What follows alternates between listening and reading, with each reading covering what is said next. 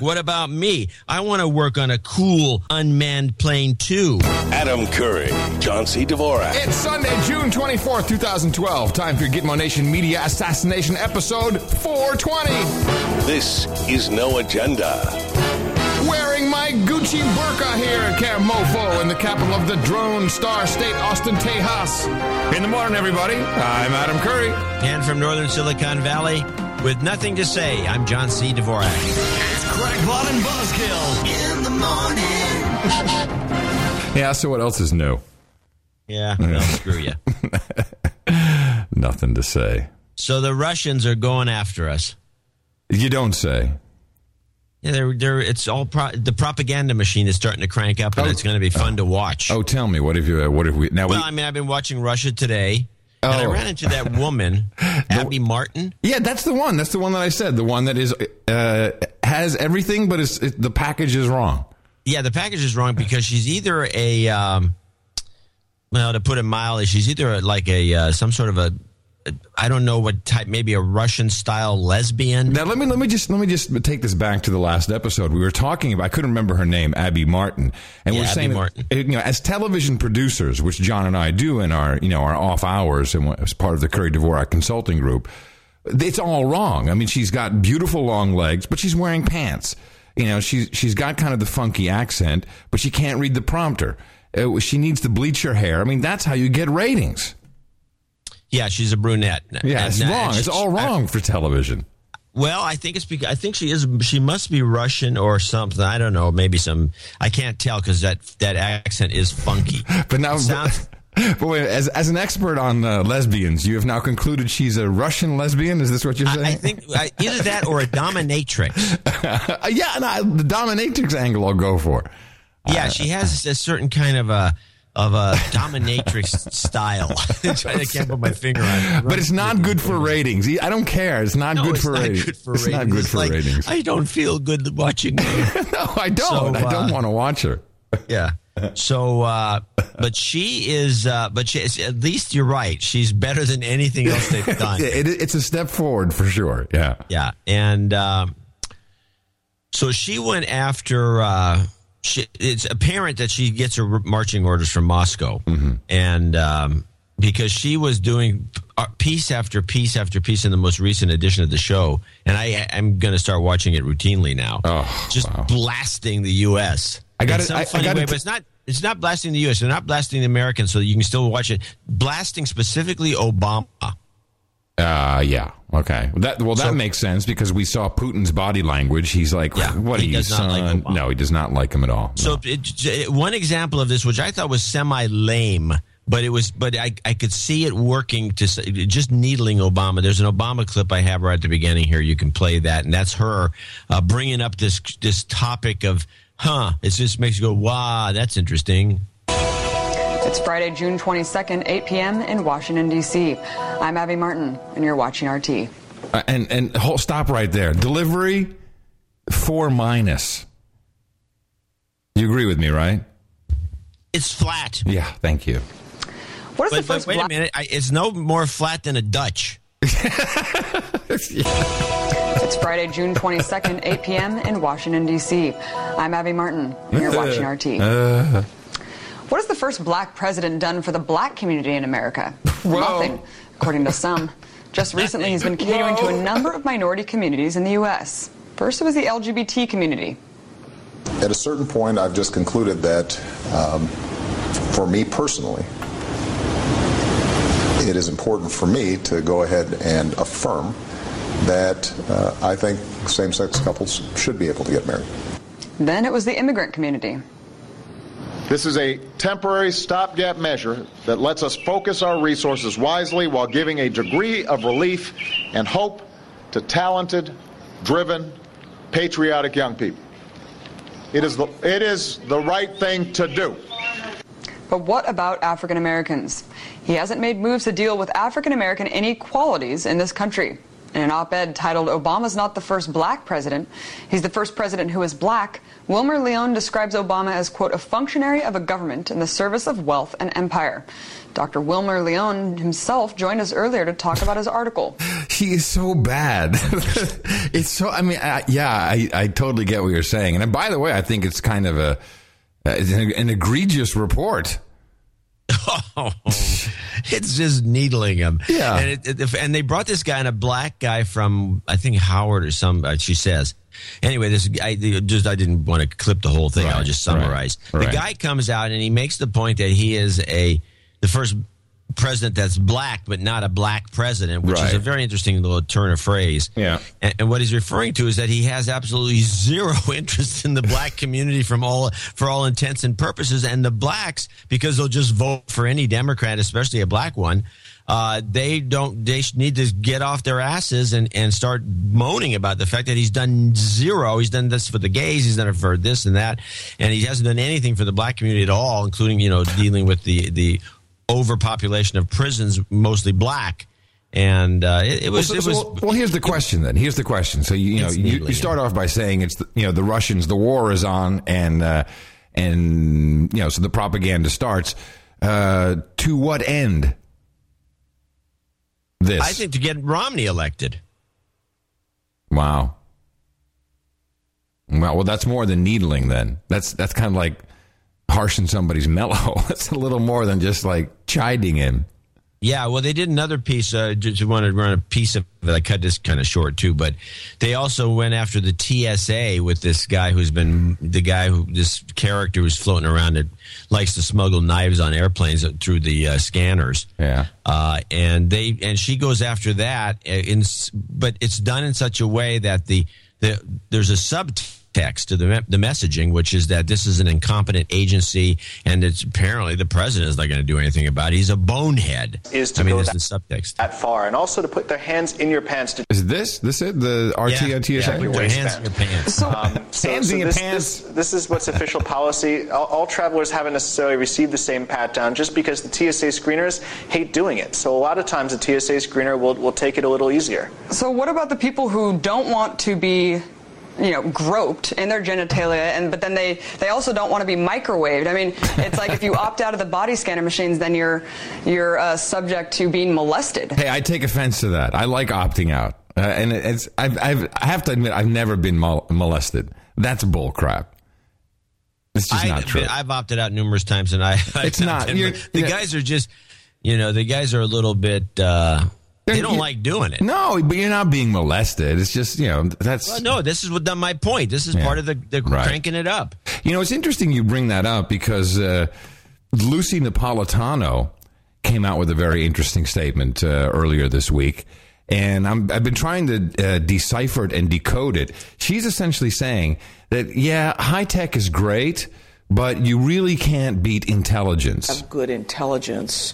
A lot of operations, a lot of safety operations can spring from that. So we actually look at safety in the aviation environment as being multi-layered, it's layered. Good intelligence. Like my hair.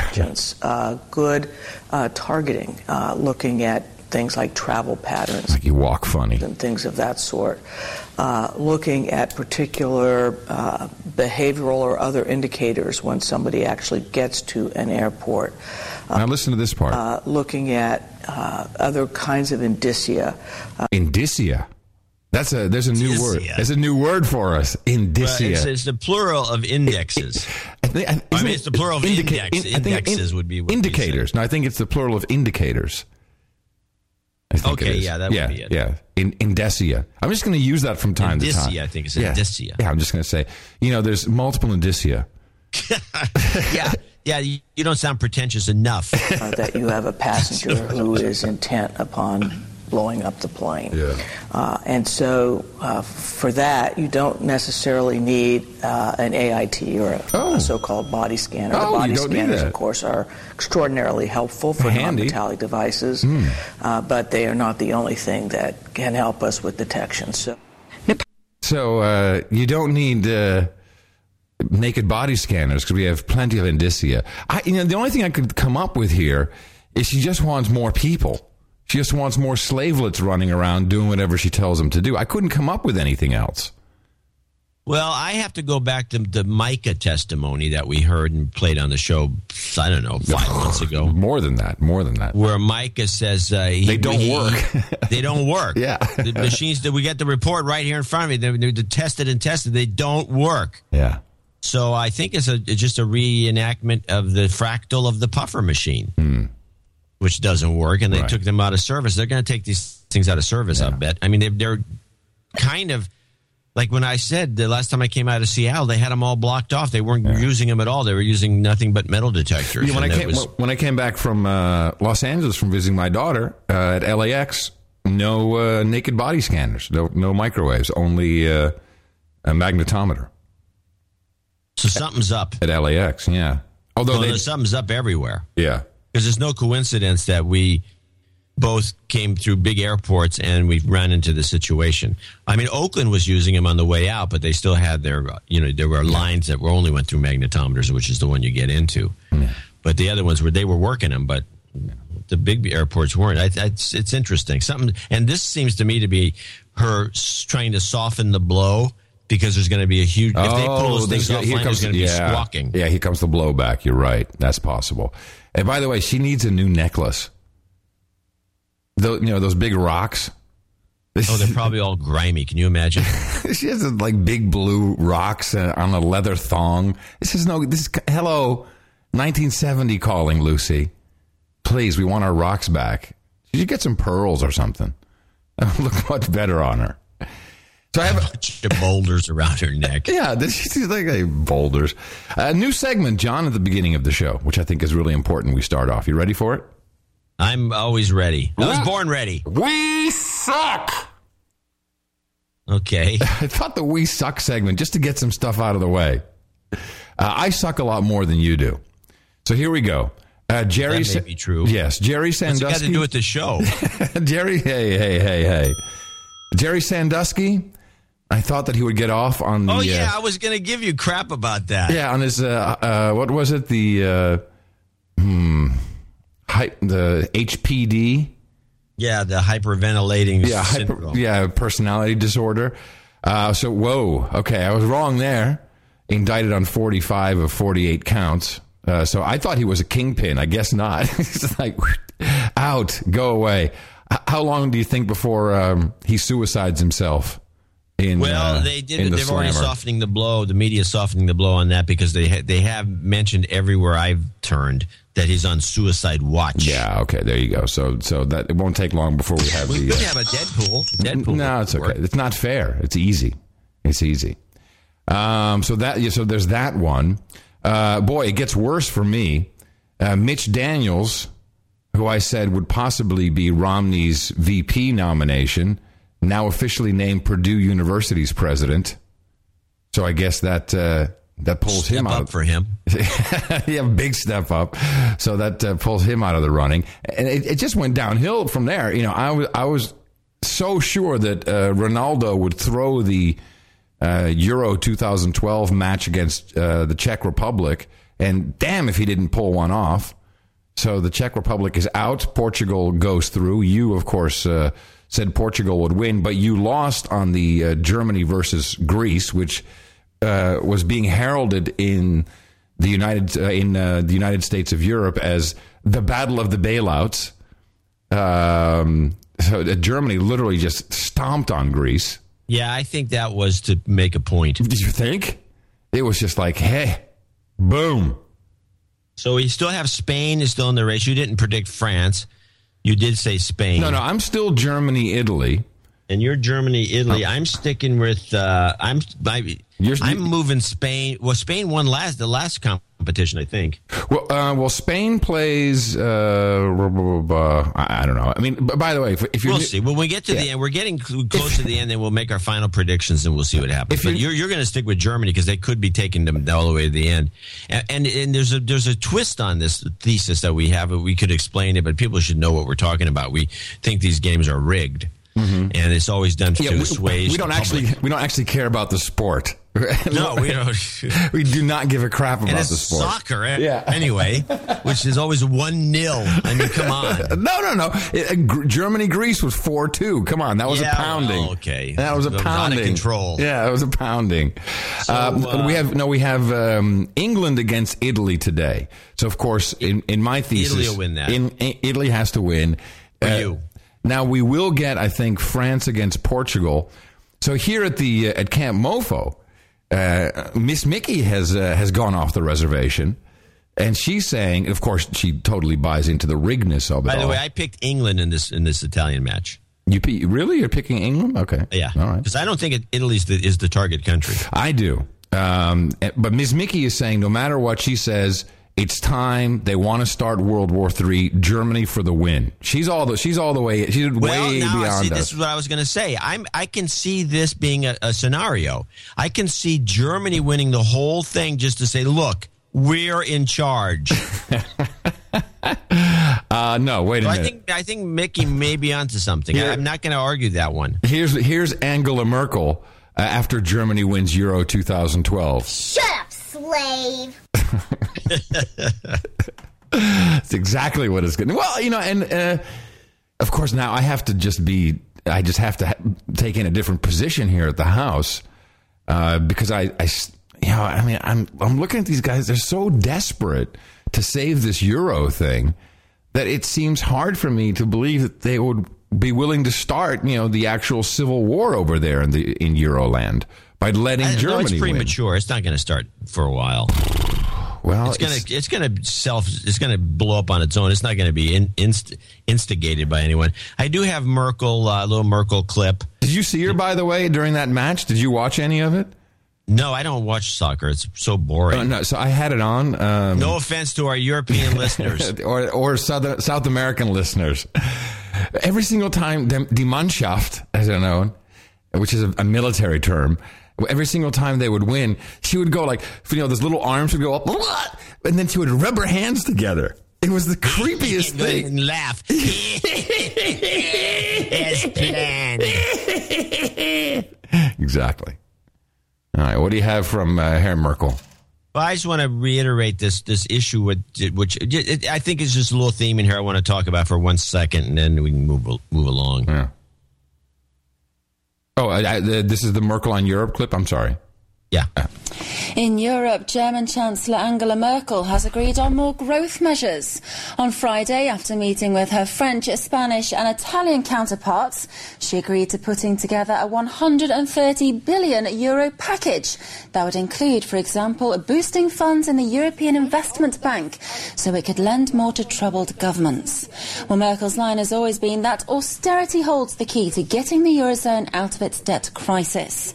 And she's also sticking to her stance that Europe needs to be more closely tied together. Yeah. That's kind of the message. Yeah, it's like, in other words, starve to death and we're the boss.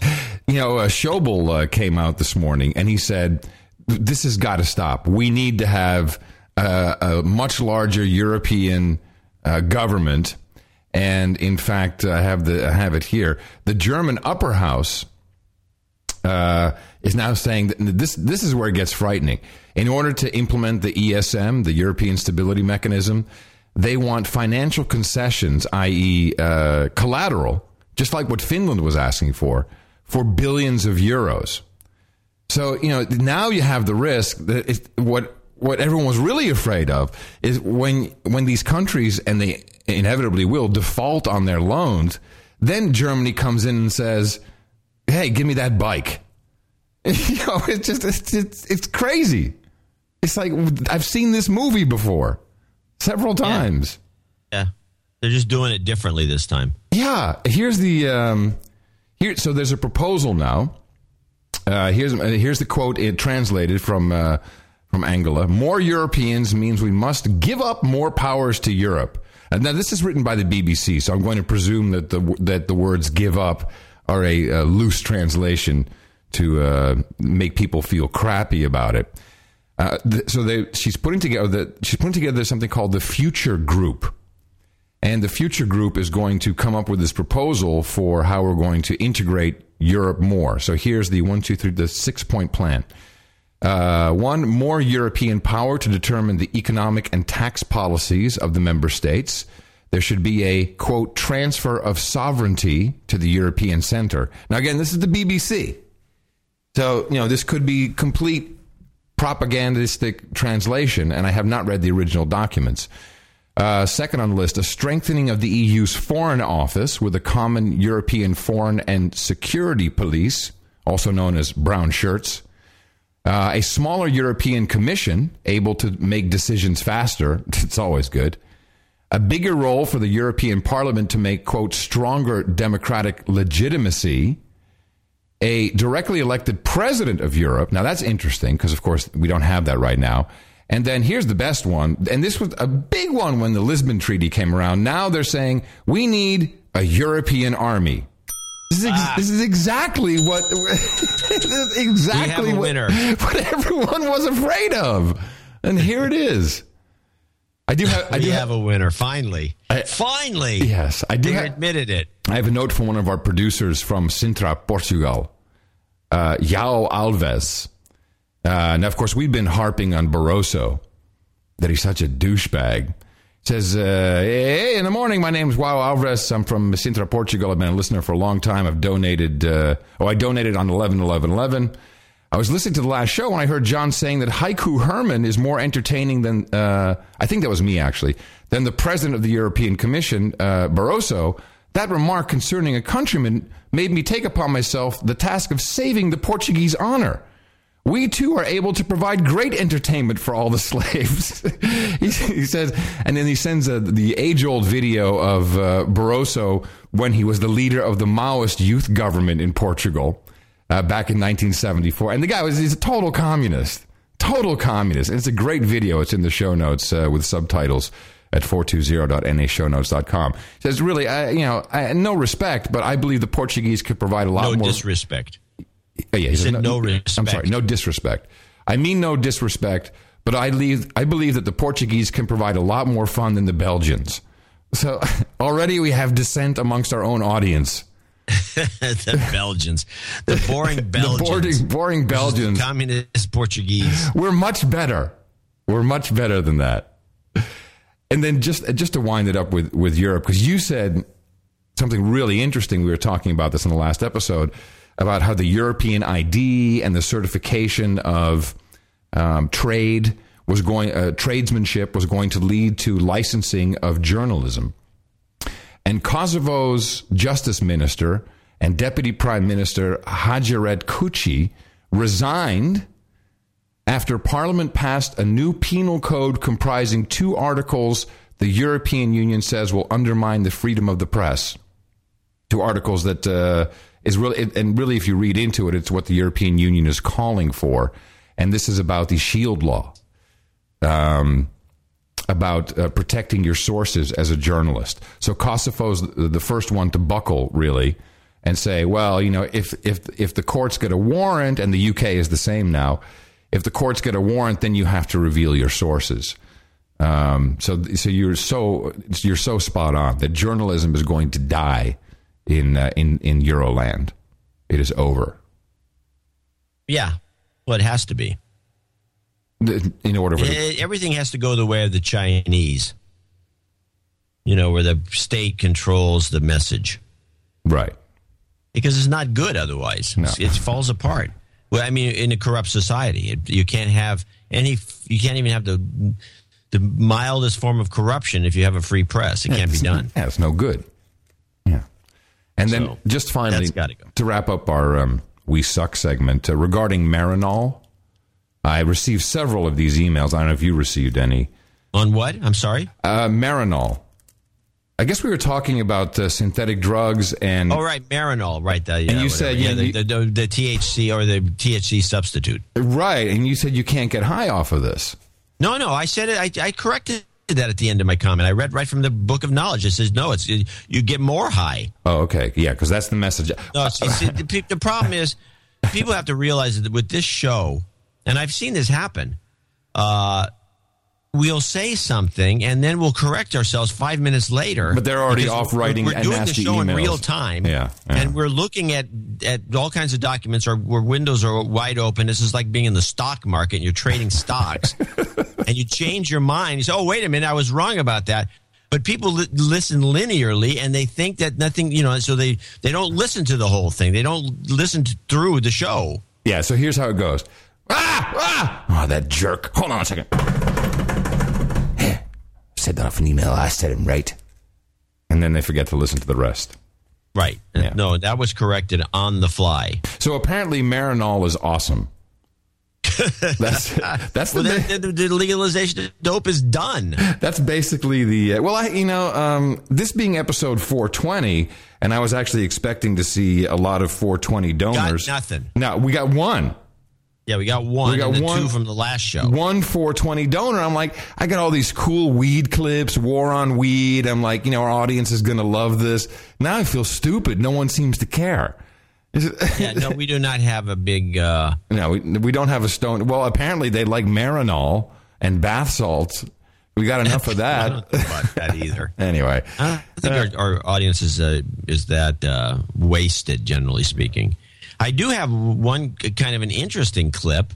Since if you want to bring some of your dope clips out and we can get them out of the way, then we can do our donation. Let me do two dope clips. So, do a couple. So one, and of course there is something afoot, and I think we kind of tripped over it on the last episode that it looks like a legal, patented, synthesized version of marijuana is going to be sold by Big Pharma.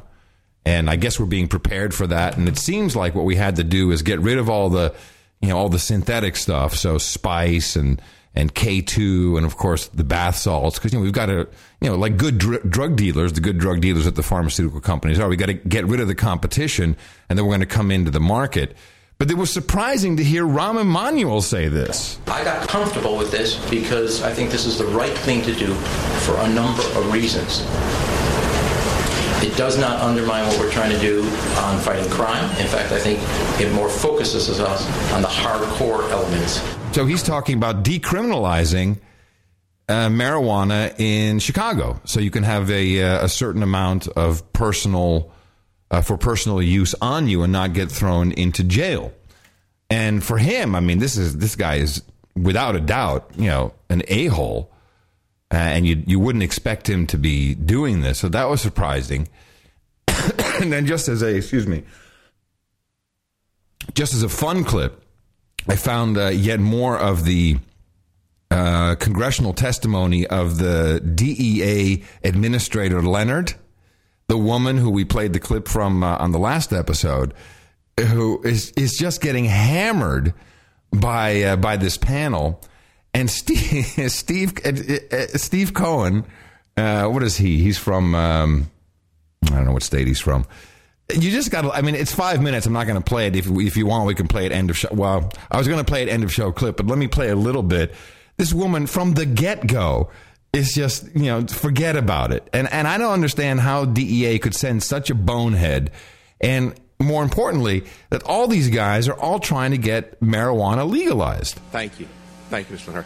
Hunter. What's your budget? Yeah. Well, currently... approximately. $2 million. $2 million? $2 billion. She's already lost. It's like, if you make that kind of mistake at the beginning, forget about it. Forget about it. Is about $2 billion. Salary and expenses. And then we have additional with a fee account for our diversion program. Blah, blah, blah. So total budget is... over $2 billion. No, over $2 billion. Do you get any confiscation money? Do you get any monies from confiscation? What? I'm sorry? Do you get any money from... I love that. I'm sorry? What? I wasn't expecting that question. Not in the script. Confiscations of properties. You're talking about asset forfeiture. Yes. There is money that the Department of Justice gives us from the asset forfeiture. How much money do you get from that? I would have to... do you have any idea at all? If you give me a moment, I could... I'd rather not take the time. Did you see this by any chance? Did you watch this testimony? No, this is brutal. Oh, yeah. It just goes on and on. But she has, in front of her, she has a binder. And you can see that it's open to a page that has pie charts.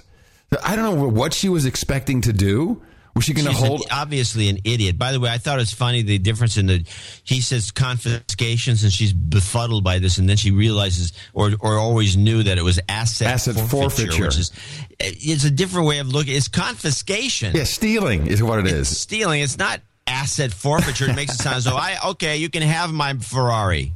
Well, this is, exactly. The IRS probably calls it asset forfeiture as well.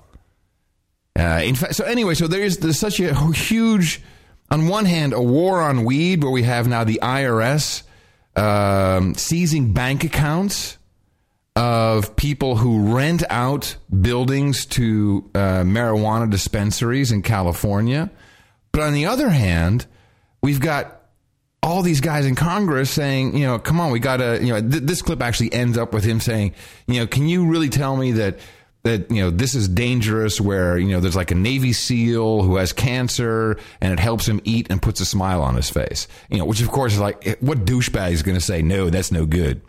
So, we have that. And then what was the name of the company you said? Because I found the GW Pharma is coming out with Sativex. And that's the synthesized liquid this is the one, this cannabinoid. It was like Abbott Laboratories. These guys were bought out by one of the big ones. Were these guys bought out? The GW Pharma? Were they the ones that were bought out? I don't know if it was GW Pharma or it was something else. It started with an S, I believe. I have to look it up. Right. Because, the Sativex, was that it? Sativex? No. Okay. Something else. Okay, so Sativex is a synthesized liquid cannabinoid medicine. And so it just seems to me like, I can't for a second believe these guys give a crap about medical marijuana, because there's nothing in it for them. They must be doing this to say marijuana or the cannabinoid properties or whatever is good. And we're going to have a huge announcement one of these days. It seems like that's in the cards, and they're setting us up for it. Yeah, or something's good. Yeah, something's up. And I think it's going to go toward the big pharma companies. That's what I'm saying. Because Obama needs their money. But that's what I'm saying is we're being set up. On one hand, let's get rid of the real drug dealing system, even though it's medical marijuana. On the other hand, we're going to say medical marijuana is really great, but now it's really about medical marijuana, but we have to sell our medical marijuana through our approved drug dealers known as the doctors. That's where this has to be going. I just don't see any other logical explanation. I don't believe any of these guys actually has the slaves of Gitmo Nation's best interest at heart. You think, really? Well, just a thought. Anyway, in the morning to you, John C. Dvorak. So in the morning to you. Before I get off the topic, I do want to play my dope clip. Yeah, what's your dope clip? Man? In the morning to you, by the way, Adam Curry and all ships at sea, boots on the ground, subs in the water, and feet in the air. Yeah, and of course, Human Resources, who are with us once again in the chat room, noagendastream.com, noagendachat.net. Good. What's your dope clip? So Meghan McCain is stumping. Oh, God, this book, this trip she did with this other douche. Yeah, she and this guy, and they were on C-SPAN. Yeah, America, You Pretty Bitch, I think is the name of the book. America, You Sexy Bitch. Whatever. And what do you mean, whatever? You said it. Here's the why. Is because the first time I heard about this book, the comedian she went on tour with was on Joy Behar, and it was like 11 minutes, and I couldn't sit through it. I couldn't sit through much here. Yeah. But they went on and on about the difference between the red and the blue states, and this guy's a Democrat, and she's a Republican. And by the way, she's getting pretty chubby for her age, it seems to me. No offense. Now, is this the gay Cheney? No, Cheney. No, this is McCain. Oh, this is McCain. Oh, there you go. This is McCain's daughter? Yeah, she's the one who's always she writes a column for the Daily Beast, and yeah, it's McCain's daughter. Hold on, and she's getting dingy. I've seen her before when she was getting a little younger. She seemed pretty sharp, but now she seems like a dingbat. I think she's also having something going on with her and her married partner, the married guy who's the Democrat. So they went into a thing, and then it was kind of boring, and she was like giving him grief and the other way around. But the guy from C-SPAN asked after they took this tour, what changed? And I thought it was interesting what the two of them, because they both denied, no, I'm still the same Democrat I was, I'm still the same Republican I was, but that's not true. And the changes I thought were fascinating. It's a little longer than I like this clip to be, but you have to listen to it to the end, because his change is interesting and unique, and her change is even more interesting. Prejudices you may have. There's a stereotype that Republicans are more fun than Democrats. And having spent time on the road with a lot of Republicans, I can absolutely confirm that that's true. Republicans are a lot more fun than We Democrats. like to have a good time in a different way than Democrats do, I'm telling you. Any of your views change in this tour? No. Here, I mean... Oh, come on. I got more into guns. Had never fired a gun. Megan's brother taught me to shoot. I liked that a lot. So it's your brother who served in the Marines? Yes. Yeah, he's here now. He's behind you. Okay. We had a great time shooting. No, it wasn't really about changing minds so much as it was just trying to hear the other person's point of view without judgment and without prejudice. And I think I changed your mind far more than you changed mine. I think I'm a lot more persuasive and articulate. I had my mind changed on quite a few different things. I don't know if we're allowed to say this. On marijuana legalization Had you in not America. been in favor? I hadn't. When we went on the road, it was the time that we really met a lot of people that... A lot of stoners. We just met a lot of people. I met a lot of people that gave really good cases for economically why it should be changed. And once I started really doing research on the decriminalization of marijuana in this country and the possible financial benefits and really why we're imprisoning so many people for so many reasons, my opinion has been changed, which is sort of a scary thing to admit because, again, it goes so against the Republican orthodoxy, and I feel like it's just one more thing right-wing conservatives are going to use against me. But this book shows... Well, William F. Buckley was a big supporter of drugs. Yes, he was. And, possibly Mario Cuomo at this point, and the tides really are... Yeah, or Mario. Andrew, I'm sorry, yes. But, and Mayor Bloomberg... Cuomo, big stoner. But it's just, I don't know, it's another scary thing, but that was definitely... Okay, so now I'm even more convinced it's a coordinated campaign because now she's coming out at the same time that all these other guys are coming out. This is coordinated. Yeah. And I don't know how coordinated it is with her, but or coincidental. But it did come out in the story, so it was brought out, and something's up. I'm going to repeat your pet peeve. Something's up, but wait a minute, something's up. But it sure it wasn't reflected in our donations. No.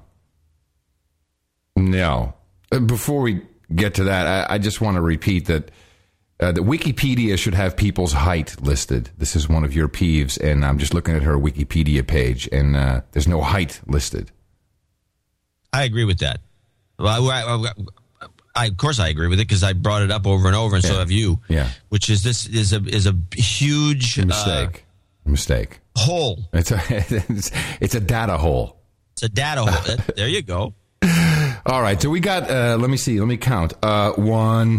We got one 420 donation, and that's it. Well, we do have some. We did have a couple of executive producers, which is nice. But nobody cared. That was what I considered to be a failed promotion. A failed promotion. It's just as bad as wearing pants when you have sexy legs. The Russia Today girl. We've had a couple failed promotions now and again. This was like the biggest dog. Nap for Humanity. Yeah, dog. Huge failure. Yeah, dog. Exactly. Dog. Yeah. Well, this is right up there. But we do have some people we want to thank. Sir David Hoffman of Enola, Pennsylvania. Credit Rhino the Bearded Knighthood. Join him for Double O Show on No Agenda. Stream every Friday at 7 p.m. 500-54321. Nice number. Sir David. We appreciate that. Yeah, for sure. And our 420 donor is who won't even admit to his name. He refuses to give his name. He's anonymous. Amsterdam in Middleburg. That's his name. in Florida. Wow. And he's got this comment: donations to support the No Agenda Show. I wish to express my concern for the abuse of pharmaceuticals, especially among women under 30. Many of the younger women are taking amphetamines, Adderall, benzodiazepines, muscle relaxers, Ativan, and Klonopin. This guy must be a pharmacist. Yeah. Antidepressants, Wellbutrin, and Wellbutrin, and painkillers, Loratab, and more, all at the same time. Woot! I believe they suffer from amphetamine psychosis or worse. The emotional up and down swing they experience causes explosive personalities. I wonder how many young women in this country are addicted to powerful medications. You have the best podcast in the universe. I look forward to meeting Adam on the next Hot Pocket Store. Please continue to expose the pharmaceutical abuse crisis. So women take these all at the same time? Well, that's what he's saying, and I wouldn't be surprised. I think you should take them. People don't know what they're doing when they're taking drugs. I think it's okay if you take them as long as you wash it down with a martini. Yeah, there you go. Well, martini. Thank you, Amsterdam and Middelburg, for the only entry into our hotly anticipated promotion. 420. Well, we do have 2 others carryovers that will also get credit as executive producers. 420 Club members from last show. Since I promised double producerships, and this is what we got. Yeah. 2. Woot.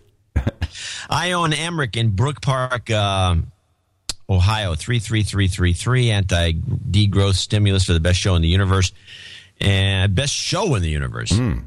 And John, my first name is Ione, I from India, Eon, okay, pronounced E. And it's Eon, and my Roman equivalent, John, Eon. Okay, John, Eon. He says, to make it easier, just call me John. Just call me John. All right, thanks. Send karma my way, karma with a C.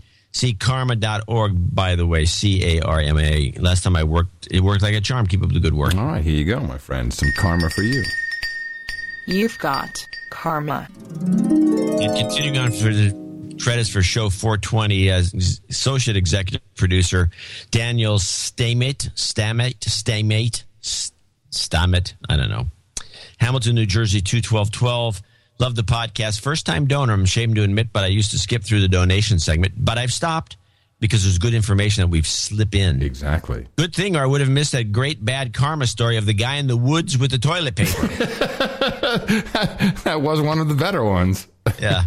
So people, don't skip the donation segment. Can you please give that guy another karma from me? And can you give me a war on chicken? I just bought 4 chickens. Oh, wow. Okay. Shall we do a combo then? War on chicken karma combo? Yeah. Okay. Oh, sorry. I wasn't prepared for that. Here we go.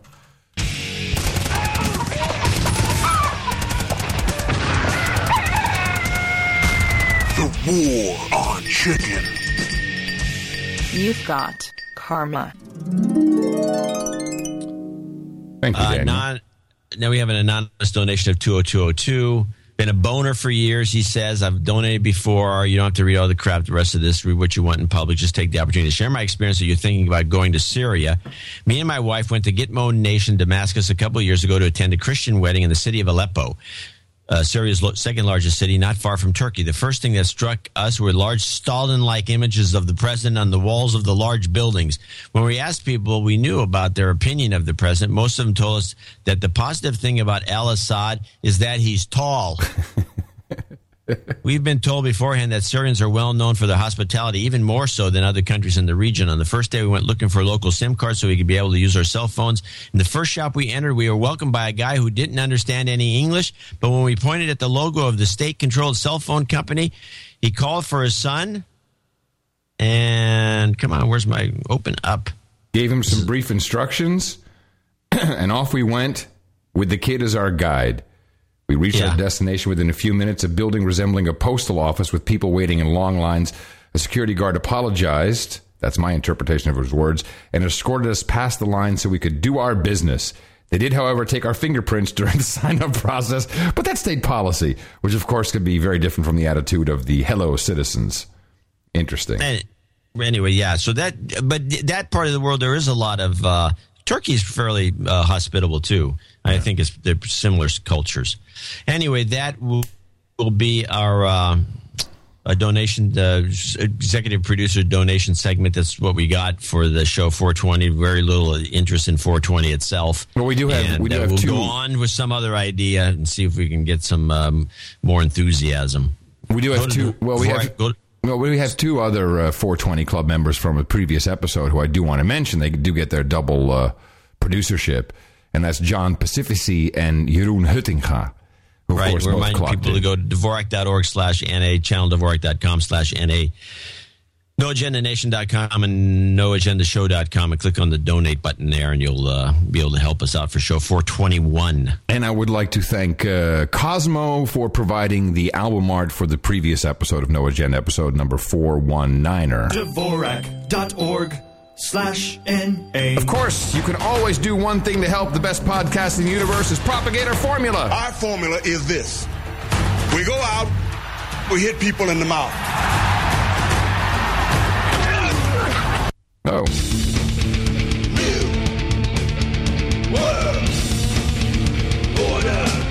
Come on, everybody, say it like you mean it. Shut up, slave. Love that kid. I just love the kid. Kid.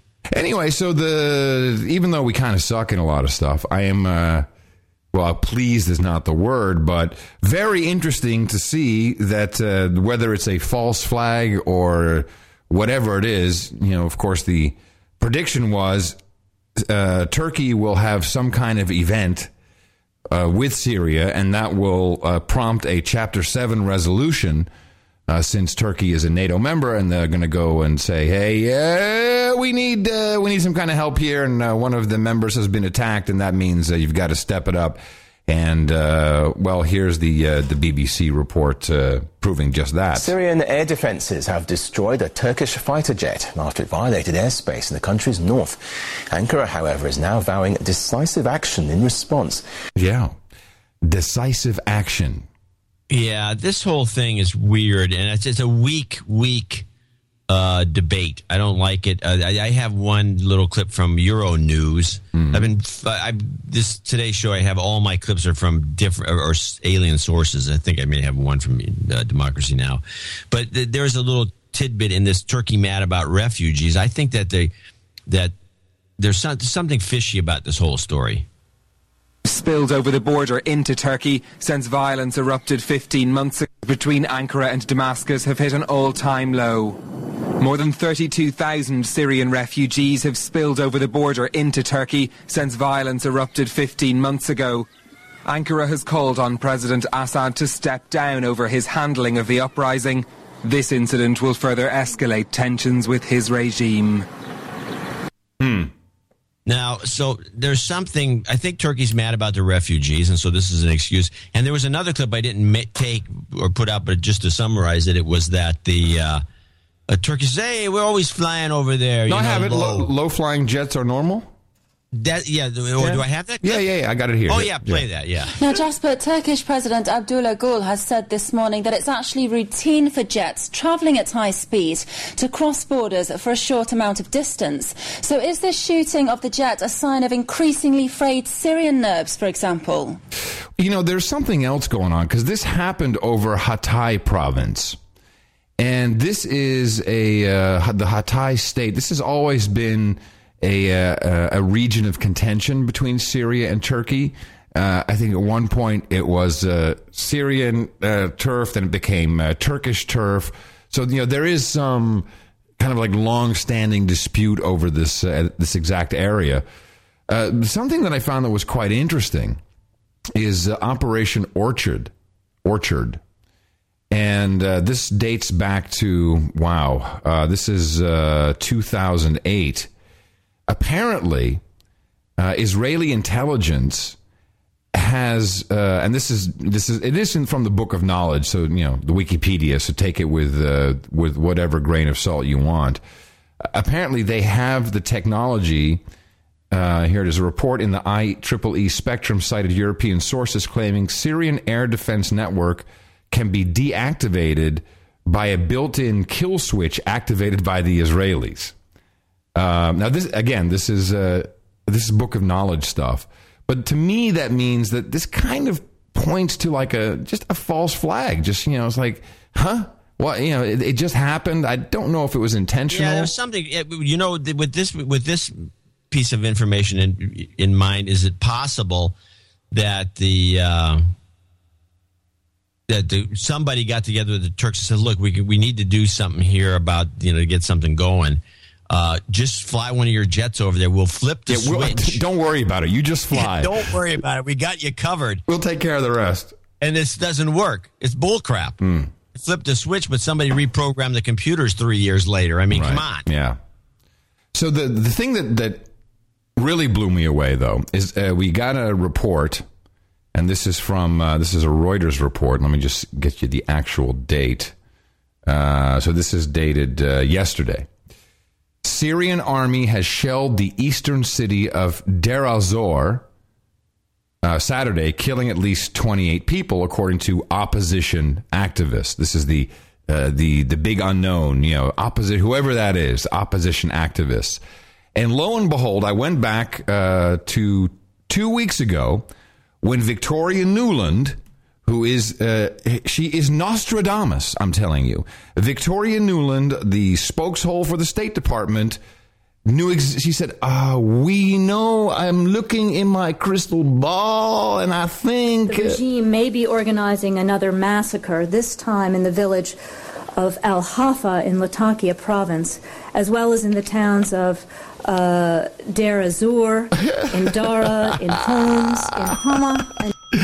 She nailed it! How awesome is she? Organizing a massacre? Yeah, that's how it works. You organize the massacre. And she calls out the town, the very town, Deir ez-Zor, where 28 people, according to opposition activists, were killed. How would she know this in a million? Are our intelligence guys that good? She is. She is the oracle. By the way, do you know who she's married to? Oh, brother. Yeah. I was kind of surprised by this myself. She's married to, hold on, I was just looking this up. Hold on. Nuland. This freaked me out when I saw this. Here we go. Wait, where is she? Oh, here. Robert Kagan. Robert Kagan, born September 26, 1958 in Athens, Greece, is an American historian, author, and foreign policy commentator at the Brookings Institution, co-founder of the political organization Project for the New American Century. Oh, yeah. Yeah, those guys. So no wonder she has the inside track. This is pillow talk. Vicky, honey. And baby, listen. Why don't you just, I think you can predict a massacre. Yeah, you want to have some fun with the media? Yeah, predict a massacre. Predict it and see if anybody picks up on it. Yeah. I'll bet you $10 they won't. Oh, yes, they will. No, they won't. Yes, they will. $10. I'll go 50. I'll wash the dishes and take out the trash. I promise, baby. So clearly, she's reading it. You can hear it right there. She's reading that information from her little binder. So you cannot say that we are not completely involved in making this happen through our unnamed opposition forces, whatever it's called. So while all of this is taking place, though, what is kind of unreported is that Turkey has been leading bombing raids on the Kurds, the Kurdistan Workers' Party, right there on the other border. And they're all pissed at them for whatever. That's been going on for eons as well. And that kind of happened under the radar, so to speak, at the same time this jet, so maybe it's just a huge distraction. Well, I mean, the Turks are bombing Kurdish rebels inside Iraq. Yeah, that's what I'm saying. Yeah, well, I thought you were implying it was that they were in Turkey. Well, no, but it's the other border, I said. This is like, why is this going on? This is not being covered. No. It's outrageous.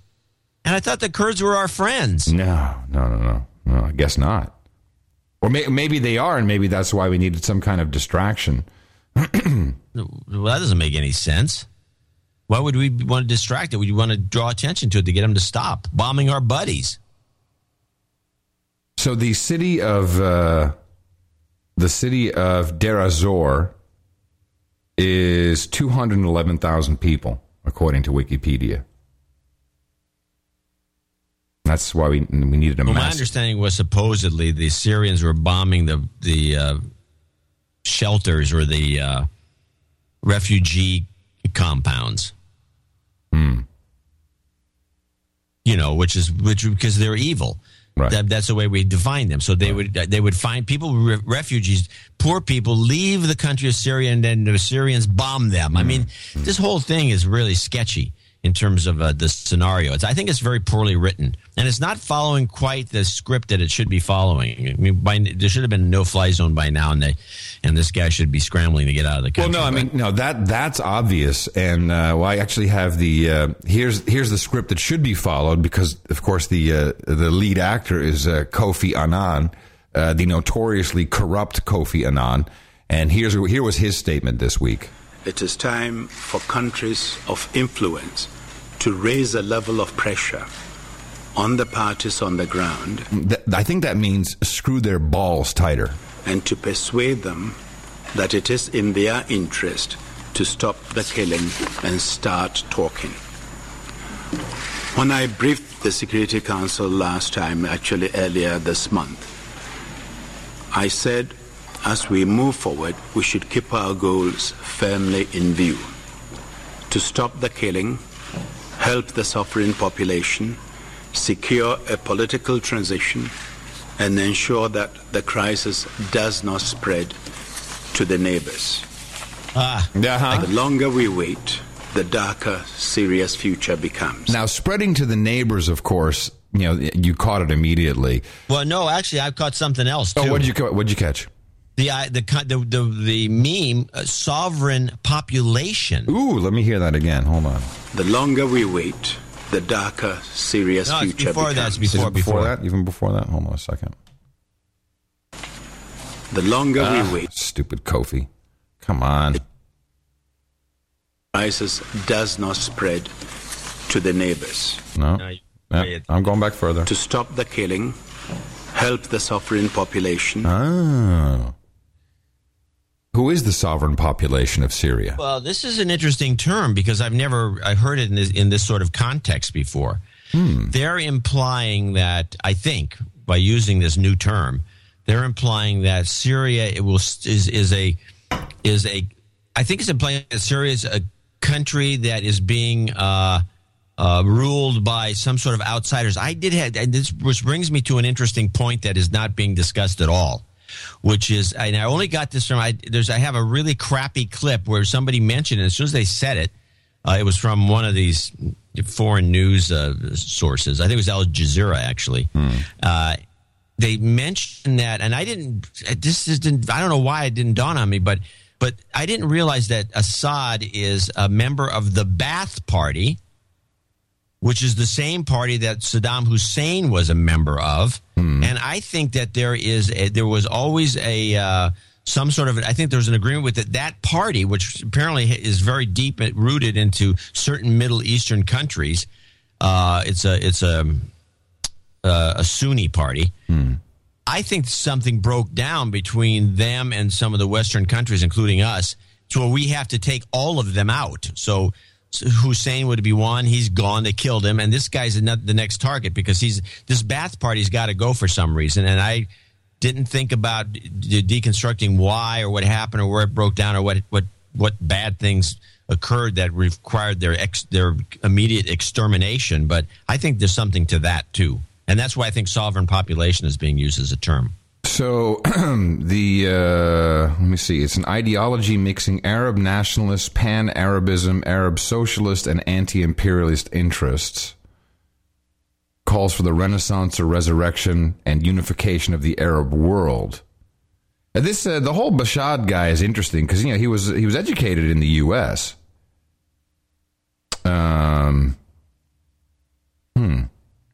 Well, there's a lot of thoughts that I have, and I've actually remember I was telling you about our friends in Los Angeles, and they gave me a lot of that Sharia in America, the little propaganda booklets that I was reading. Yeah. So this is so they're visiting this weekend. In fact, I'm Did they bring some more books? Better than that. In fact, last night it was like 11:30. I at one point said, everything you're telling me, I just want to make sure you're not my CIA handler and you're not here to, just indoctrinate me with all this stuff. She says, no, I'm just a hausfrau from Los Angeles. That's why they go to Austin to visit you. Exactly. I like, this can't be any good. But we had a very long, interesting conversation about the actual plan. And I have to say it kind of fits into some other things that we've been looking at, and maybe it fits into the Ba'ath Party as well.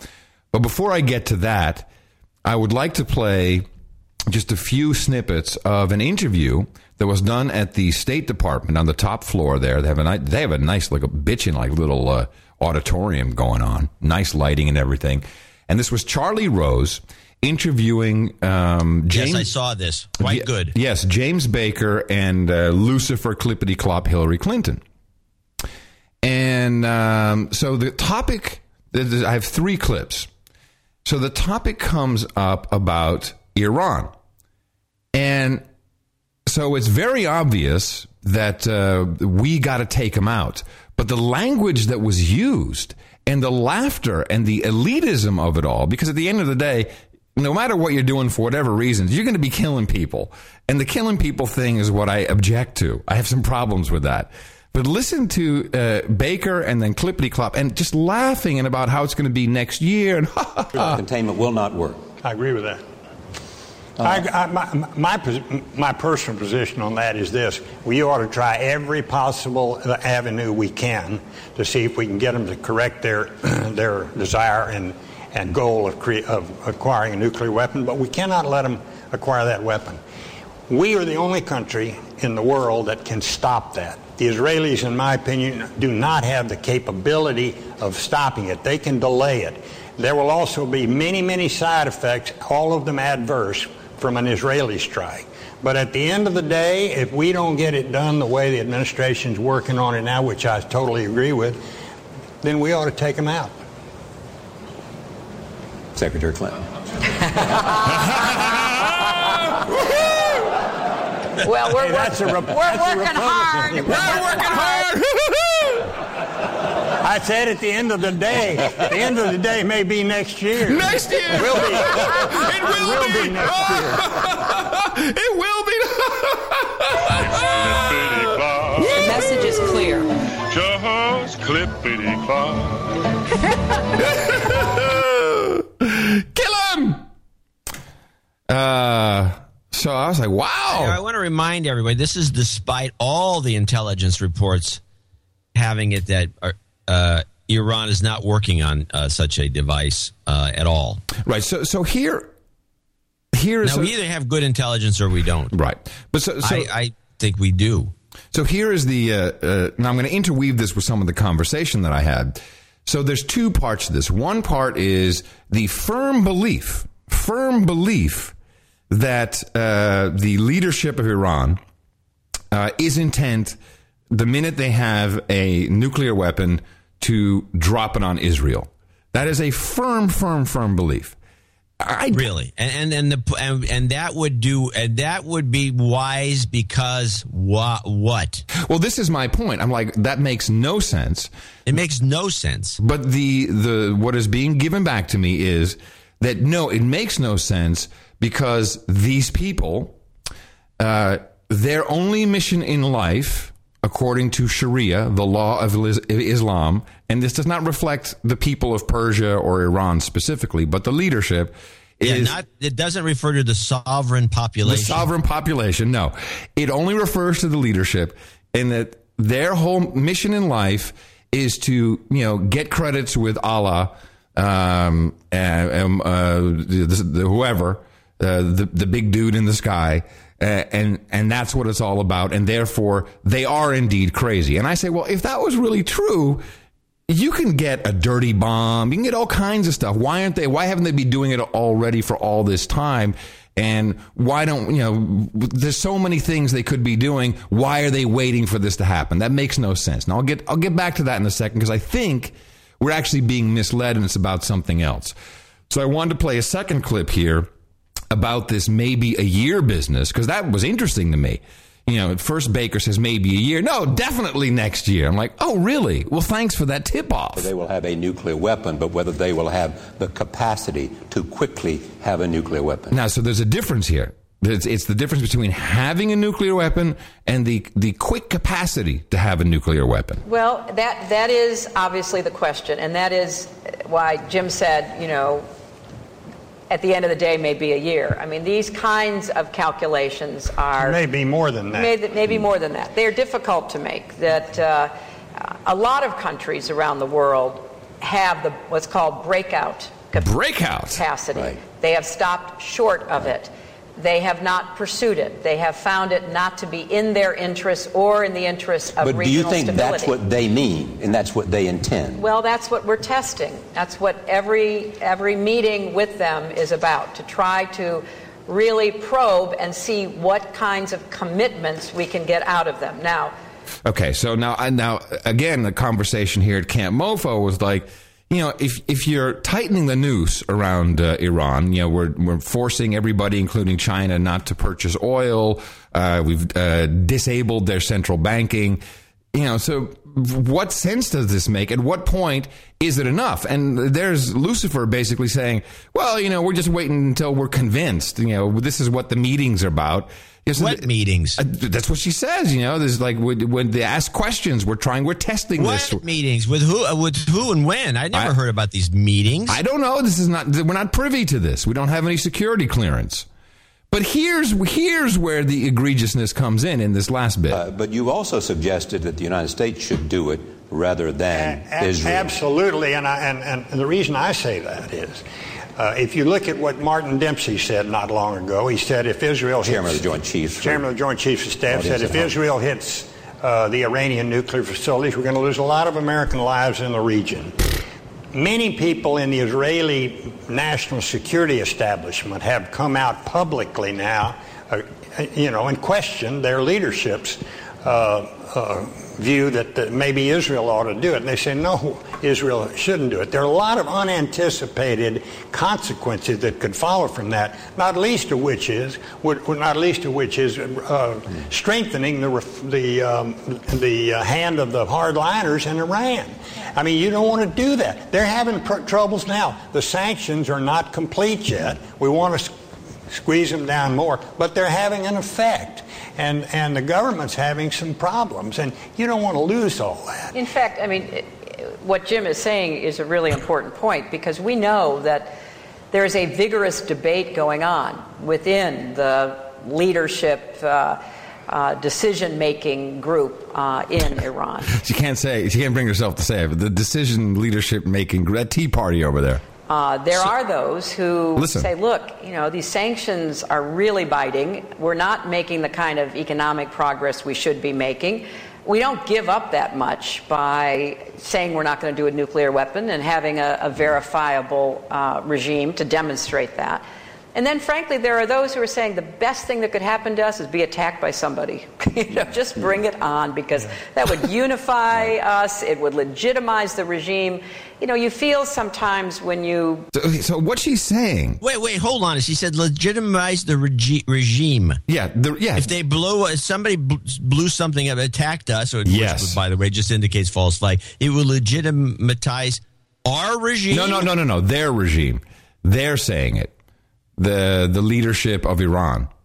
How's that good for us? No. She's saying that this is what they are talking about, like that they are provoking, that they actually want the attack. This is here. She clarifies. Oh, I'm sorry. Okay, the way she explained it was she clarifies. They want to be attacked so they can stay in power. Well, I think what she's saying is these. By the way, the regime has long since been legitimatized. That's bull crap. What she's saying is that these people are nuts. That is what she's saying. Hear analysts and knowledgeable people talking about Iran, that they fear so much about the survival of the regime because, deep down it's not a legitimate regime. It doesn't represent the will of the people. It's kind of morphed into a kind of a military theocracy.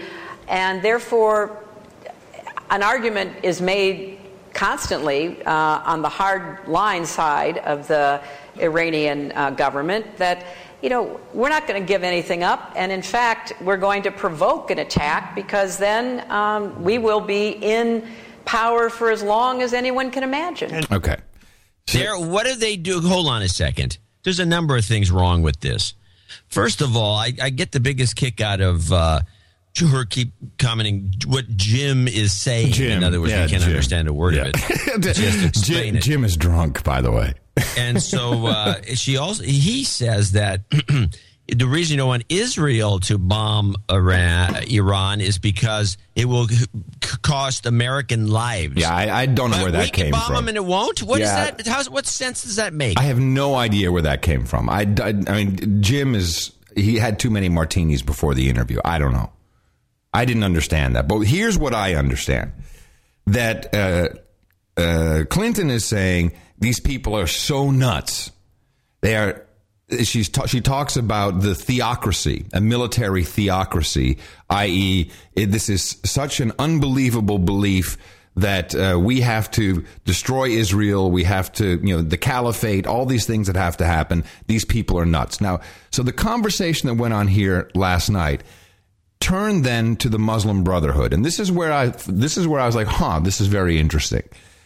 I believe what is happening here is the elites of America who run the show feel that we are too stupid to understand perhaps the real threat that is taking place, and that is the integration of Sharia, the law of Islam, into our American legal system, our culture. And this is, of course, you can just Google it and you'll see that this is taking place all over the world. This is what's been happening in Europe. And the Muslim Brotherhood, who, as far as I remember, back in the day, weren't these guys like the assholes? And now all of a sudden they're our buddies and we trust them. Yeah, they're the ones who killed all the German tourists that were going to visit the pyramids. Exactly. So, and by the way, they just won the election in Egypt, and I'm sure that wasn't without our help. So the theory here, and I'm kind of buying into this, is that very much like, even I hate to say it because it makes me sound like a total whack job, but this is what Breivik put in his compendium, is that this is the third wave of attack from the Ottoman Empire, but they're going to do it without bloodshed. They want to integrate the law of Sharia into, and of course America is the holy grail, because once you remove pieces of the Constitution, then you're winning. And of course, we're already seeing this because if you look at the United Kingdom, you can't say Islamism sucks. That's like, now it's like against the law. And the first thing to remove would be our free speech. Blasphemy. Right. It's introducing blasphemy laws into the code. So, now I'm looking at the Muslim Brotherhood, and I've collected a couple of interesting links in the show notes. For instance, there was a lawsuit, U.S. against the Holy Land Foundation in 2007. Do you remember any of this? Well, yeah, I might remember it when you talk about it. Well, this was apparently an uncovering of all of these nonprofit organizations in the U.S. that were collecting money on behalf of the Muslim Brotherhood, but they weren't giving it to the people they were supposed to be helping out with these nonprofits. They were sending it back to Hamas or whatever, Hezbollah, and this was a huge lawsuit. We weren't doing the show, so we weren't really paying attention to that. But more interestingly, is something called the Project. And the Project were documents that were discovered in Switzerland back in 2001. And this is the Muslim Brotherhood blueprint for, quote, cultural jihad. And I've been reading through this. It's, long documents. And it explains exactly what you see kind of happening now is the infiltration of not just cultural society, but political society to propagate the so-called good parts of Sharia law.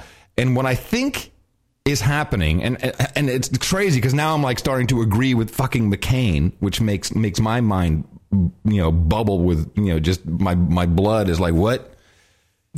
Is that the elites think we're too stupid to see that this is actually happening, and they have to distill it down to war on terror and people blowing stuff up, where perhaps the real risk is actually this spreading of what we've discussed on the show as cultural Marxism to actually change certain things within our Constitution. If you start looking at it, you see that absolutely the political correctness, anything that they put a phobia, so Islamophobia, that's it's a loaded term. It's the irrational fear of Islam.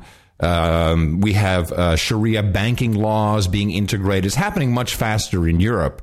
And, depending on which side you stand, this may not be a good thing, whether it's socialism, Marxism, communism, or Islamism. That, of course, is not supposed to be what we're about here in America.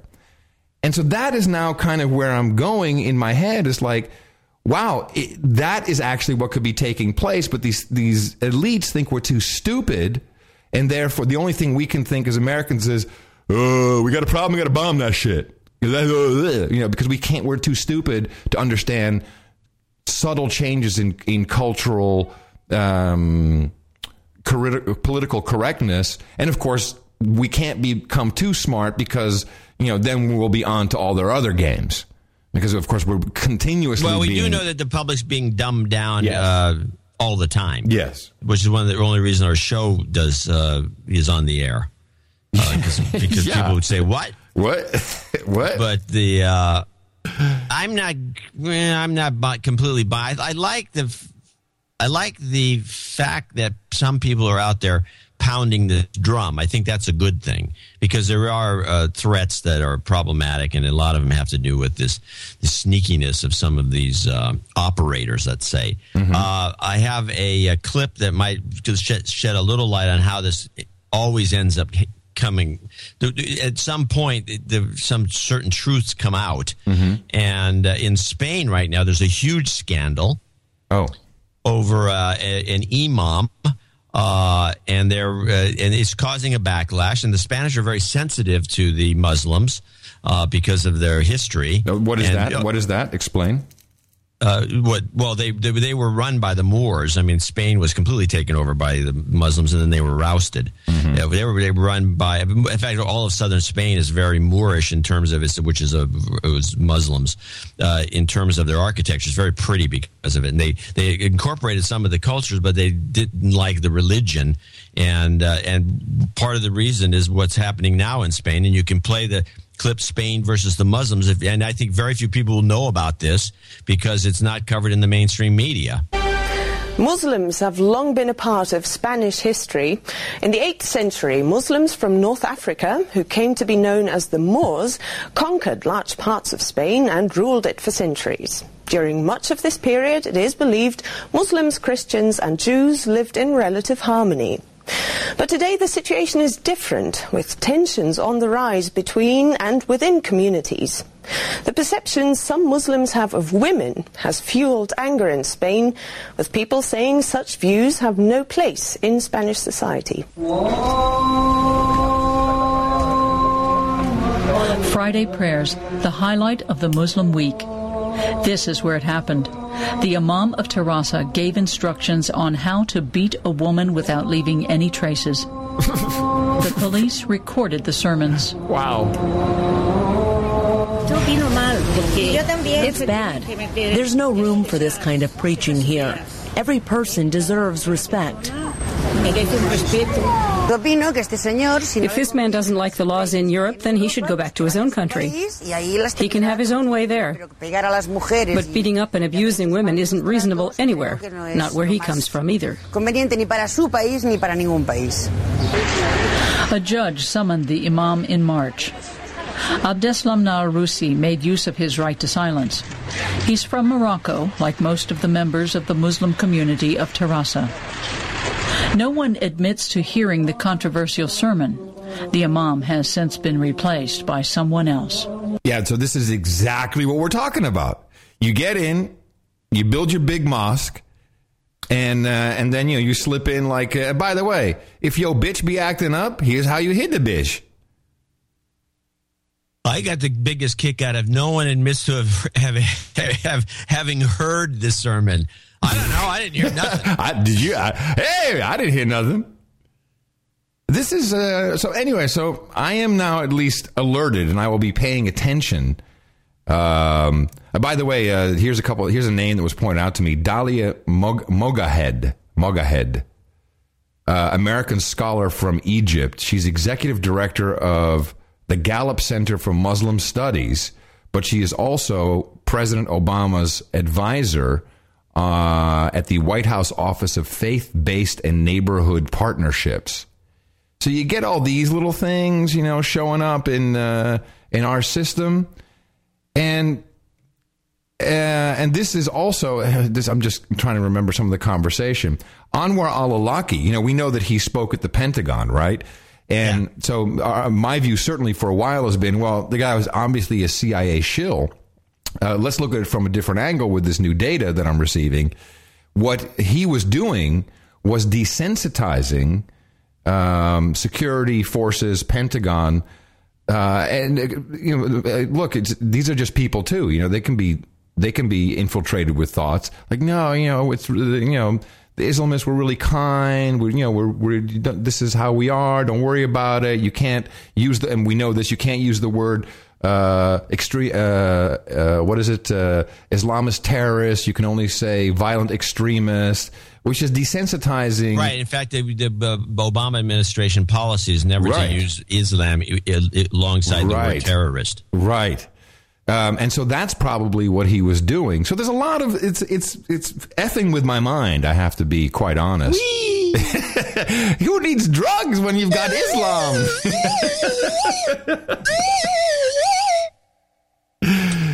But what makes me angry is, What makes me angry that people have to fly out from Los Angeles.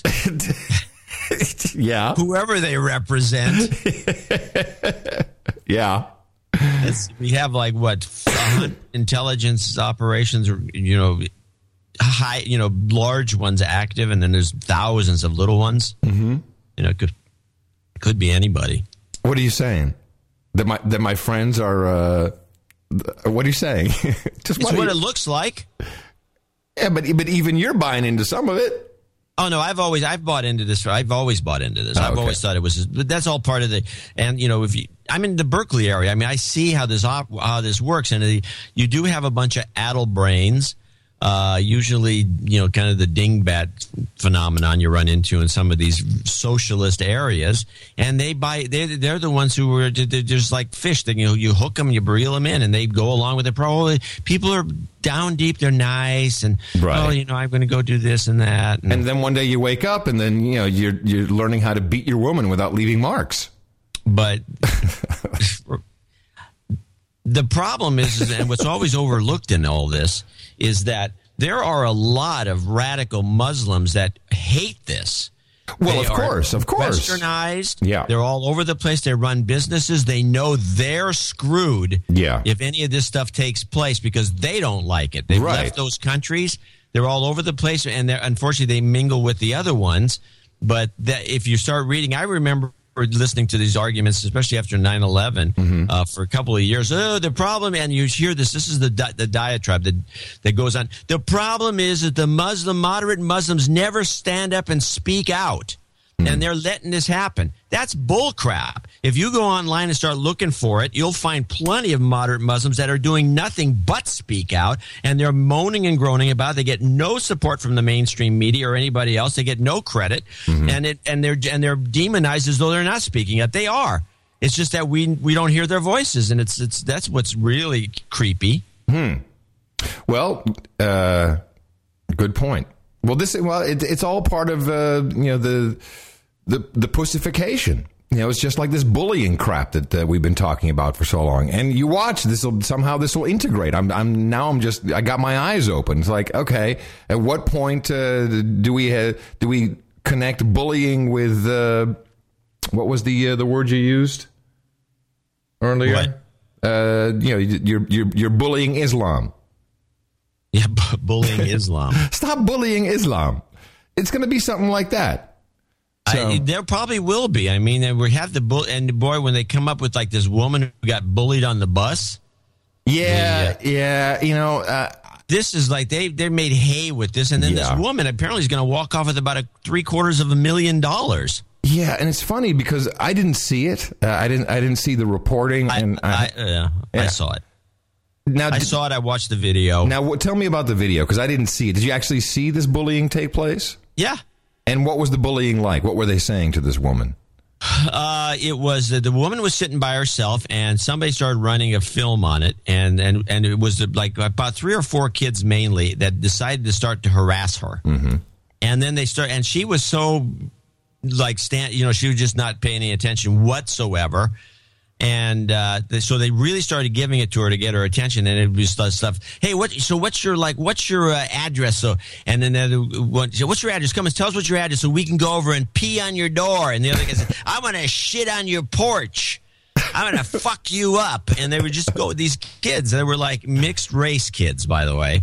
And it was like they were just picking on her, and it went on and on and on for a really long time. And she was in tears at one point. And then they were chiding her, saying, "Oh, you're a big baby, you cry, and look at she's crying," everybody. And it was really pathetic. And it was a huge indictment, and overlooked in the entire story, which was this. You go watch the videos around. You can watch it. It's not the greatest video. You only get to see the kids for very brief periods.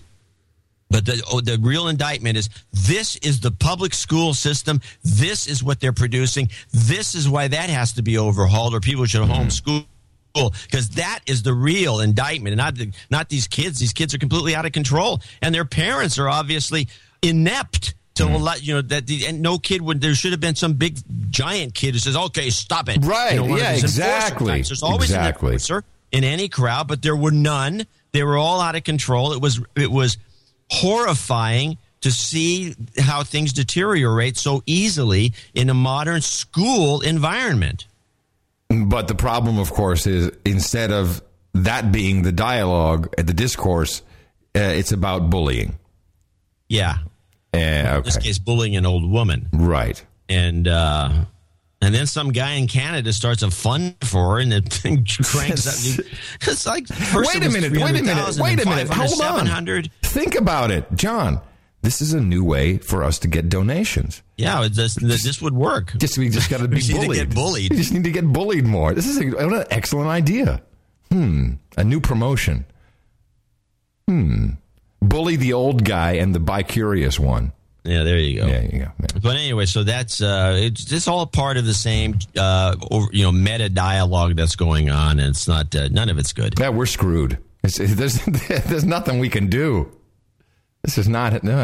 Anyway, I went back and I listened to the Wes Clark 7 just to make sure. We don't have to play the clip, but it's now I have an actual node in the show notes, an actual department which I'm calling the Wes Clark 7. This is General Wesley Clark, who right after 9/11 said, "Here's what we're doing. Here's the ruling from the top, from the State Department, Department of Defense. We're going into Iraq. We're going to Syria, Lebanon, Libya, Somalia, Sudan, and Iran."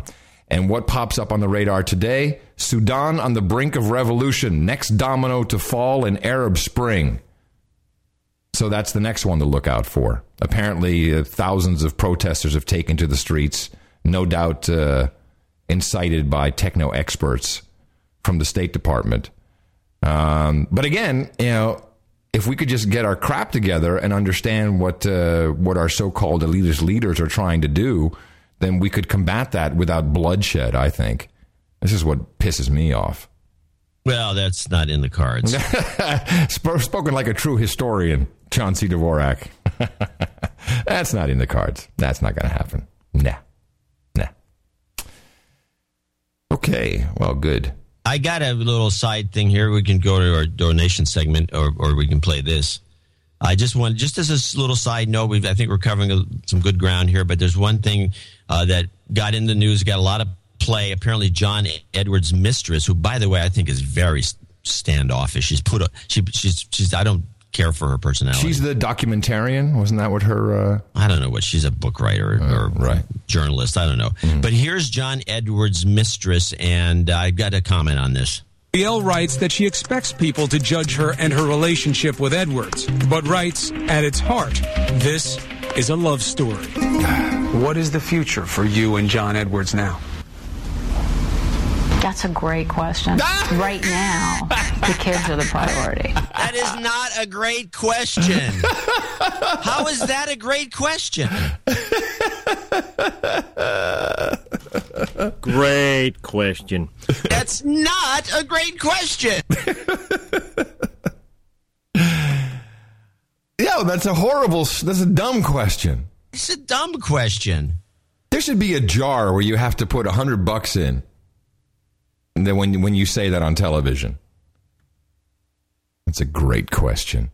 And you got me. That's like Rick-rolling when you do that now. That's absolutely... Yeah, it is, isn't it? Yeah, it is. I'm going to show my support by donating to No Agenda. Imagine all the people who could do that. Oh, yeah, that'd be fab.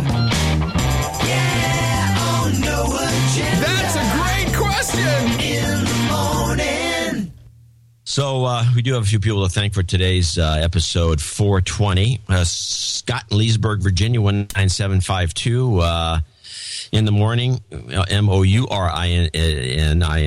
crack pipe and buzzsaw. I asked for some pay raise karma a few shows ago. Shortly thereafter, without my prompting, my corporate overlords decided I was worthy of a promotion and a raise on the magnitude of my liking. Woohoo! Wow. That's big. Your show is great and makes me feel better about being a slave to the man. I'm really going to miss it after Adam gets assassinated in Syria. That's going to suck, isn't it? I've put off finishing the knighthood for a while. It seems like every time I get some spare shekels, you play some abysmal shut-up slave clip, which results in another trip to the gun store so I can bolster my personal arsenal against the impending fascist strike. Assault rifles and armor-piercing rounds are quite useful, but what about a melee weapon? I couldn't think of anything more pleasing than hitting the man in the mouth with a night ring. Woot! According to the counting, I've donated 1,000.01, which is 33 in binary. I'll take my hookers and blow. Thank you very much. So he'll be yes, excellent. Knighted. He will be knighted today. That's correct. Lovely. Good story, Scott. Thanks. Carlos Quimbe in Berwyn, Illinois, 13938. Hey, dudes. I was about to leave Gitmo Nation and move to my home country of Gitmo cocaine for some hookers and blow, just like the Secret Service, but a new permanent job showed up, and I guess karma wants me to continue to be a slave human resource here. So I'm donating $69.69 times 2 to get laid, and he needs a MILF por la mañana karma and an adios mofos at the end. We'll do one at the end of the show. Oh, no, hold on. I can do this sequence. Hold on a second. Think so? Yeah. I know exactly what I want. So he wants a... MILF. That's one mother I'd like to... Por la mañana. You've got karma. Adios, mofo. Nailed it. Nice. Brian in Chicago, 8607. Long time, first time, and happy to be donating to the best podcast in the universe. This is a drink donation. Okay. A drink donation? This is a drink donation. First off, a vote for Slide Whistle. 8607 was the monthly cable bill that I had turned off in January. The recent pleas and pending nuptials have opened my wallet to return value for value. Without cable, I've missed a lot of football, and the aerial signal pixelates. But it's like free and cable sucks. What difference does it make anyway since I'm watching on a tube screen? Maybe it's just me. I couldn't find Neil Postman's Amusing Ourselves to Death on the No Agenda Book Club site. It's highly important, hugely important book that ties in with much of Adam's experience behind the camera. Read it or please talk about it if you haven't read it. My better half could use some job karma. I'd like a D. Douche Huntsman karma if you please. No, he wasn't drunk enough. You've been de-douched. You've got karma. 6969 continues with Jersey City, New Jersey contributor Joseph Gervasio. Hi there. I've been under the $50 donor for a bit, but I want to continue. Whoa. You missed Brian, man. Oh, I'll go back up. What do you mean I missed Brian? You just did Brian. No, that was Carlos. Oh, you're right. Okay. I'm drunk. Hold on. All right. My mistake. Yes. Carlos was the other. My mistake. Joseph Gervasio in Jersey City. I've been under a $50 donator for a bit, but I wanted to continue the 6969 love, which is amazing. Thanks for what you do. Someone has to get the truth out there. Keep it up. Dustin Copass in Homer, Illinois, 6969. Roll underline SK. Yeah. No, he's in the chat room all the time. Roll SK. Saskatoon. That's the Paris of Canada. It's pronounced Sask. Here with the much promised donation. Thanks for a wonderful show. I look forward to every episode and do whatever I can to catch it live, including skipping on the free treats they offer in our office every Thursday at 10.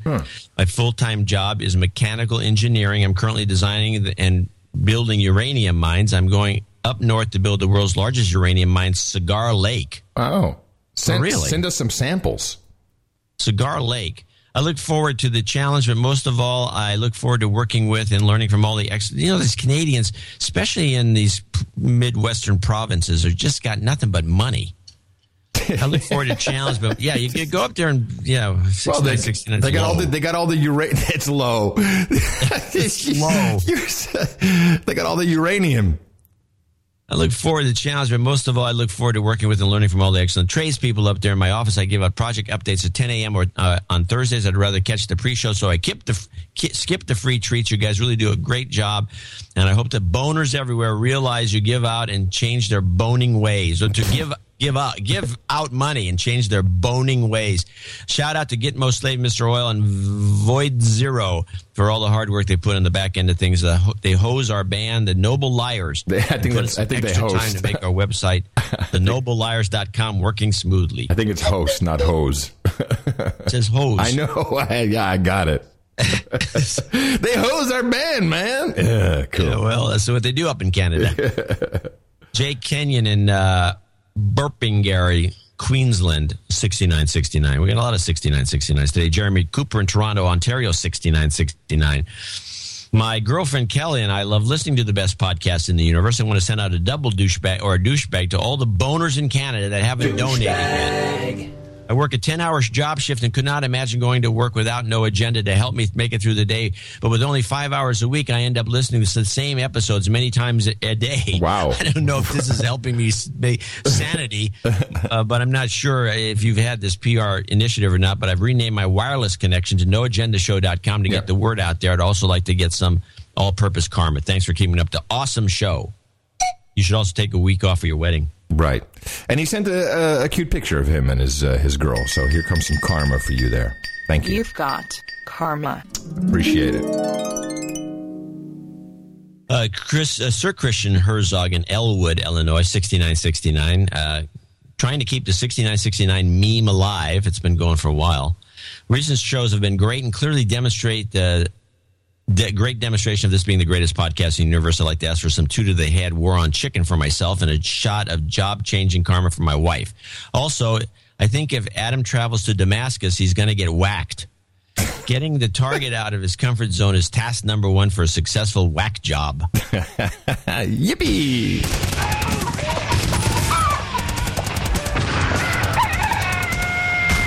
The war on chicken.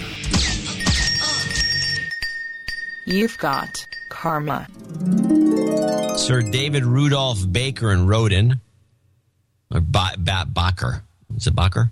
Bacher. Rudolph Bacher.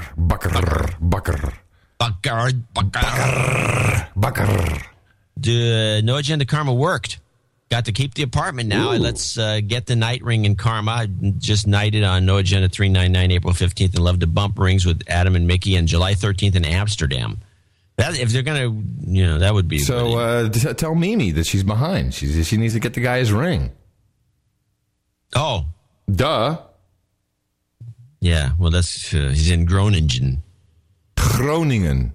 She probably sent the ring already. But Groningen. Very good. There you go. Richard Crocker in Weston Super something or other, Somerset, England. Super Soaker. Weston Super Soaker. Super Soaker. 5533, longtime boner slave, finally kicking in some support to the greatest podcast in the universe. Also hoping for some smooth breakup karma for myself and anyone else there in relationship woes. You've got karma. Smooth sailing for you, my friend. Breakup karma. Doug Fittler in West Bloomfield, Michigan, 5525. Special donation for the Sunday show to wish my dear friend Tony Turigny, a.k.a. Radar Man, all the best for his retirement. Tony's my brother from another mother.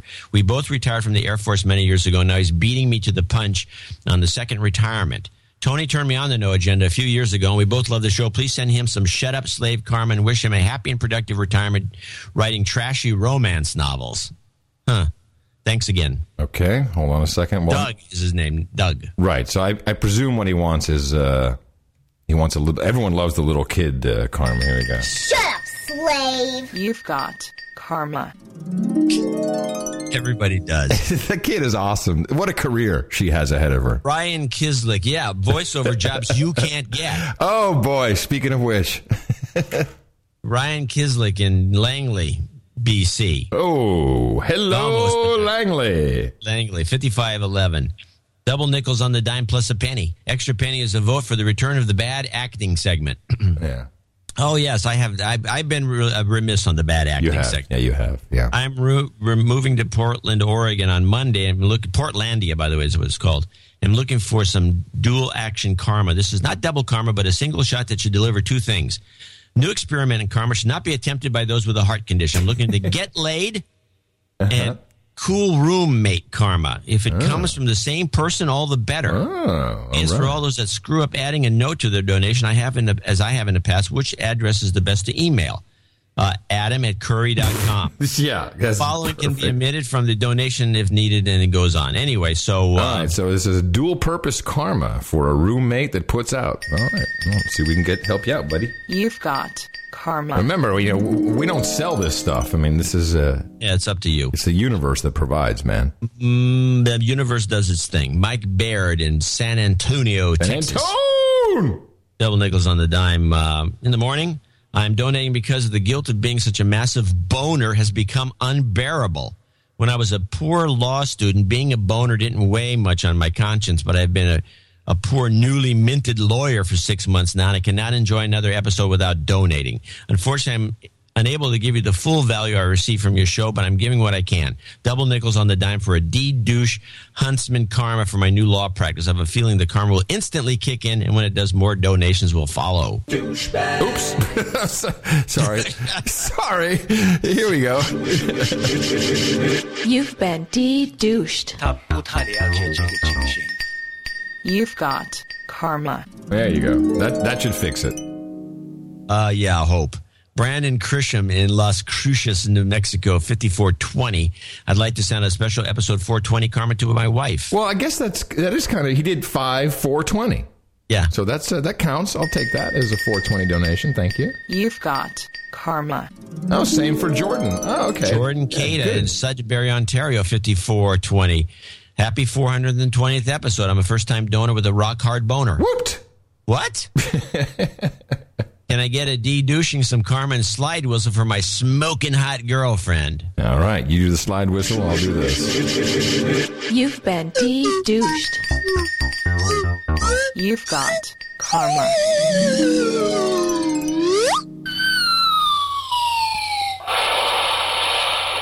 Our Alamo friends at Podcast for Peace, 5150, she needs job karma. You've got karma. Marcus Svensson in Sweden sends $50, saying from Gitmo Nation, envy and collapsing welfare state. Can I have some good karma to counter the bad karma I acquire while working as a defense contractor? Wow. For sure. Karma. And we have Mike Bernstein in Bettendorf, Iowa, and Paul Vella Sir Paul Vella in Towchester, Northampton, $50 each. Jason in Overland Park, Kansas, $50, asking us, took Adam's plea for new donors to heart, and my commute the other day was $50 to help keep going through the summer. A shot of karma for his wife would be fun. Just got married in April, and she turned me on to the show. Oh, wow. See, I tell you, the girls are doing it. Nice. You've got karma. Sisters of Gitmo Nation. I have one more $50 donation, which came in person yesterday. From your handlers? No. Stop you. They're listening. I'm going to have to lock myself in the studio after the show. I'm too busy. Post-production. No, you may not remember, but on the Hot Pockets tour when we were in Nashville, Dave and Debbie Selden came by. And remember we had all the crazy tinfoil hats, and Debbie had cooked up all these amazing, like, Rice Krispie treats and all the stuff with no agenda on it, cookies. Do you remember this? Do you remember the pictures? Yeah, oh yeah. So Deb was visiting her daughter, Corey Ann, who lives in Austin. And, of course, most people know that after visiting the market on Saturday, we could be found at Halcyon drinking the bottomless mimosas. And she stopped by, and it was great to see her. And she and her husband, Dave, and, of course, on behalf of her daughter, Corey Ann, gave us $50 cash value for value. And she cooked up some beautiful No Agenda. I'll put a picture of it in the show notes. No Agenda granola. And she has these awesome, pretzel sticks with chocolate and like jimmies, like little jimmies on them, what we would call hagelslag in Holland. And it was really beautiful. It was really nice to see her. And so I wanted to give a shout out to her and Dave and Corey Ann and thank them for their value for value donation. Johnny on the spot was really nice.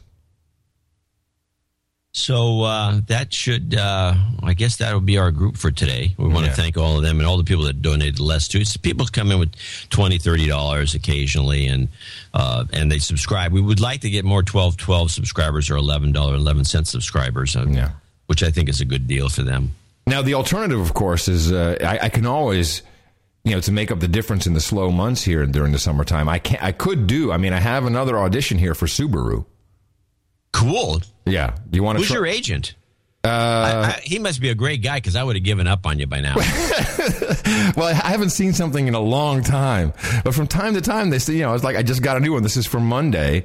Let's see. This is for Subaru. It's a radio spot, but a national radio spot. That could be good money if I got. I've gotten 0 so far. That's my batting average. 0 for 0. Yeah, it's okay. It all happens at once. Okay, so this is a male voiceover, male 35 to 40. So I already don't fit the bill, but okay. Grounded, doesn't get stressed by much, always finds humor in the day. Please, a conversational read. You're not selling anything. Just telling an amusing story to someone, as if you were pulled off the street into a documentary and asked about life and family and cars. I love this direction. How can I do that? Well, this is basically your voice, and you're just thinking it's amusing. You're going to tell me the story. You're talking to me. All right. Okay. And you're telling me a story from your grounded perspective, which is a stretch, but that's beside the point. And you think it's funny. So underneath, as a subtext, you have to have a kind of a chuckle in your voice, but an amusing chuckle, but not a hilarious chuckle. But just a little bit of humor. All right, but I need some motivation then. So the way, if you've never heard this before, this is how we try to make some money on the side, and John will direct me in my audition here. So in order to get into character, to have the chuckle, I think you need to do like a drunk thing or something just to get me. I could go over the guy with the toilet paper. Maybe you start, you have to kind of think back, like the toilet paper thing or some of the funnier moments earlier in the show. All right, I'm just going to launch into it. You sound like you're in the mood now. Go. Yeah. I'm supposed to be at work today, but it was one of those days that remind you just how short summer is. So took a personal day, packed up the Subaru, gave myself a little staycation. I mean, who could work on a day like this? When I pulled up to the beach, the one without any direct highway access, I parked as close to the water as I could without disturbing anything, took out my cell phone and started snapping pictures. That way, I'll have something to look at while I'm working all winter. What do you think? How was it? What? That was the copy? Did I nail it? Well, I think you did nail it, but I think the copy's weak. Yeah, it sucks. Well, then there's a voiceover at the end, which I don't have to do. So the payoff is... I'll do the voice just so you know how the commercial will be when you hear it without me on it.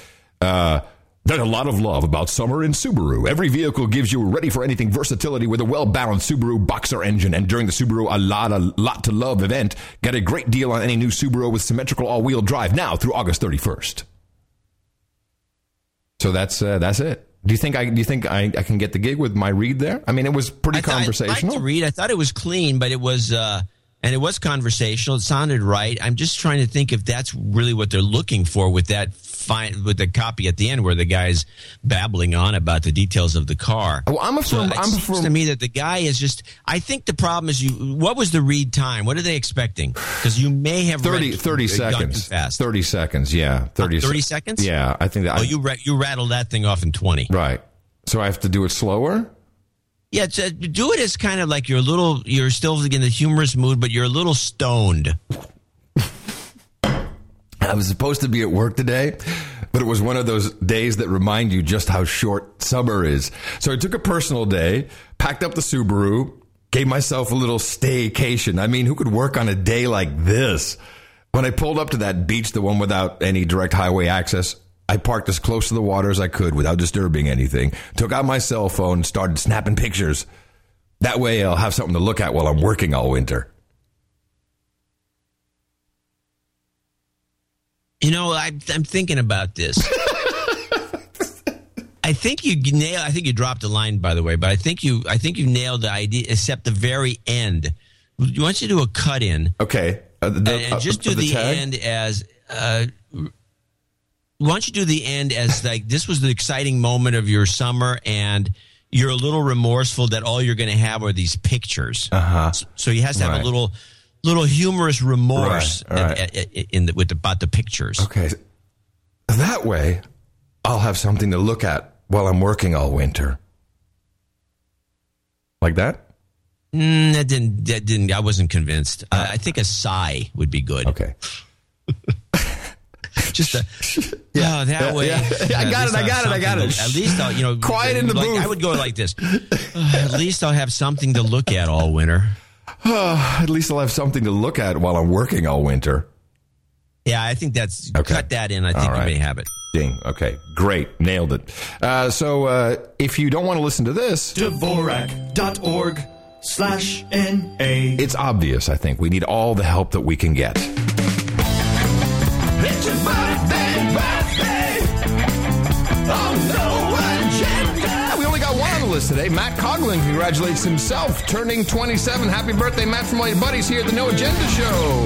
It's your birthday, yeah. And we do have 3 knighthoods, of which one is a black knight, our buddy from Pakistan, Moise Khan, which is great. Remember, we had all that accounting which had to be done. I think that was 18 years ago, but we got it figured out. It was a while. So that, there's mine. If you could just pull out your Swiss Army blade there. Yeah, perfect. Thank you. Moise Khan, Maka Rinks, listener since episode number 1, donor since 2009. And Scott, please, all of you, step forward and kneel.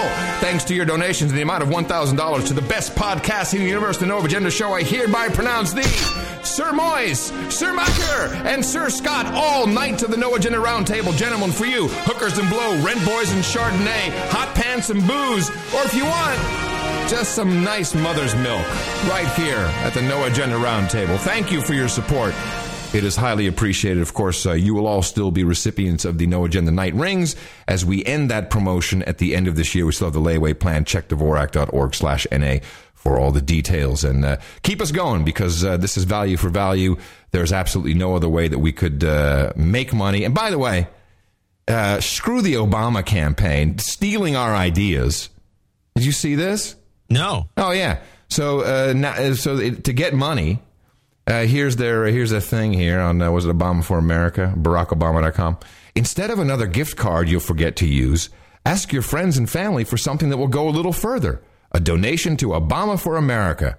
Register your next celebration, whether it's a birthday, bar or bat mitzvah, wedding or anniversary, with the Obama campaign. So they have an event registry. So essentially you're going to a wedding and the people pick up and I love you. They go, blender, here's an electric toothbrush, and they pull out an envelope and it says, we've given our money that was going to go to your wedding to Obama. I'll be like, I'm throwing you out, bitch. You crazy? Yeah, that's not fun. Whatever. Whatever. So there's this video that has now come out, which throws back to something that we had kind of discussed, I don't know, a couple months ago, I guess. It's called Dreams from My Real Father. Have you heard about this? No. This is fantastic. So this guy... it already sounds good. Oh, yeah. His name is Joel... I don't know what his name is. I have it here. It's ObamasRealFather.com is where you can find it. Joel Gilbert directed this, and his assertion is what we had already talked about, that Obama's real father is Frank Marshall Davis. Right. And he looks like him. Oh, no, I mean... the mom was hanging out with him before the baby. Doing naked pictures. Everything adds up to this guy being the real dad, and he apparently could not have. Wasn't interested in getting that credit because of, I think, whatever he was doing. I don't know. He was married. Can't remember. Yeah. So I've ordered the DVD, of course, because I have to see this. The trailer is really funny because they keep freeze framing Obama's face and then putting Frank Marshall Davis next to him, and it's like dead ringer. I mean, dead ringer. It is so scary. And of course, what's interesting about this is that means that the entire birther issue and, he's not an American is in one fell swoop is debunked. And the cover up, of course, is always what the problem is. And of course, Obama is a natural born citizen. He is an American, but his father is Frank Marshall Davis, who I think was pretty much a communist. Yeah, he's a communist, and the bullcrap stories, and including the Obama and a pornographer, by the way, that he was sold, and his agent had that he was born in Kenya. It was all part of a scam to sell books. Yeah, which he sold a lot of. He even became president to sell more books. He's probably really a book writer, or someone is. He must like writing. Yeah, I think he's. It was a good scam. But how awesome is that? Yeah, it's amazing. I like this story. I like it too. I think it's fantastic. And and it's like, just looking at this trailer, it's like Frank Marshall Davis wrote for the Hawaiian newspaper, which of course also had the birth announcement. There's all this crazy stuff in this. This is fantastic. I'm so excited about seeing this video. This is a really, really good one.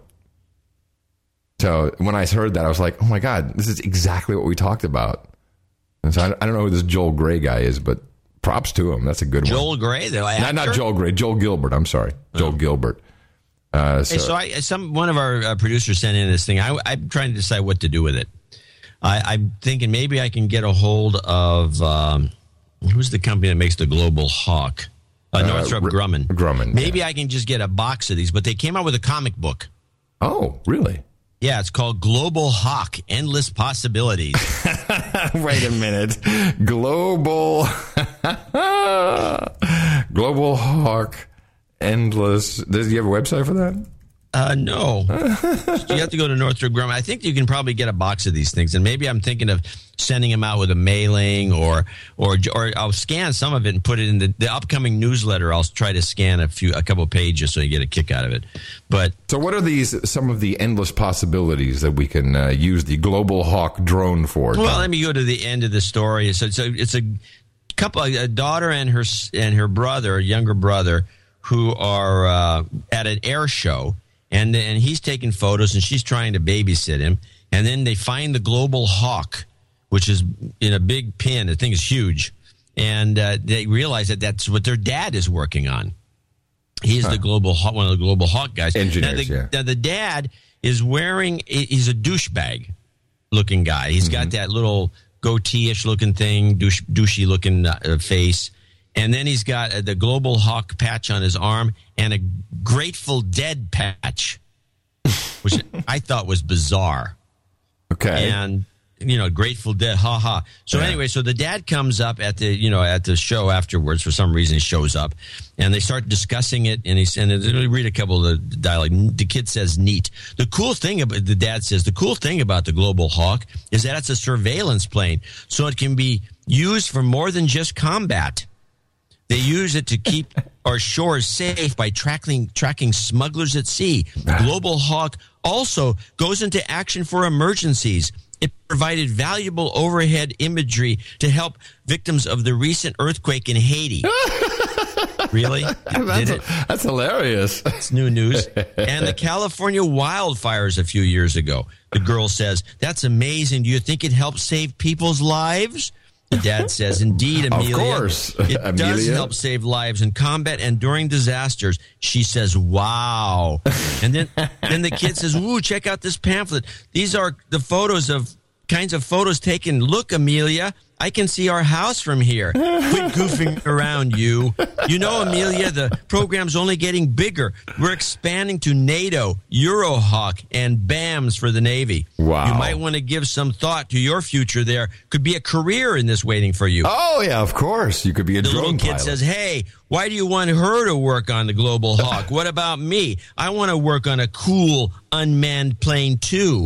Oh, man. Dad says, because by the time you get old enough, who knows what's going to be out there? Yeah, it's going to be a bonanza. And then the girl says, this is wrapping up. Then the girl says, yeah, Tyler, if Global Hawk is what we have right now for the future, the possibilities are endless. Oops.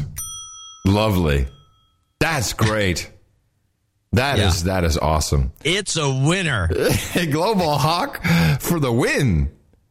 My goodness. Yeah, I'm looking at this officiere.ch. They've got some of the pictures. Wow. Oh, man. Yeah.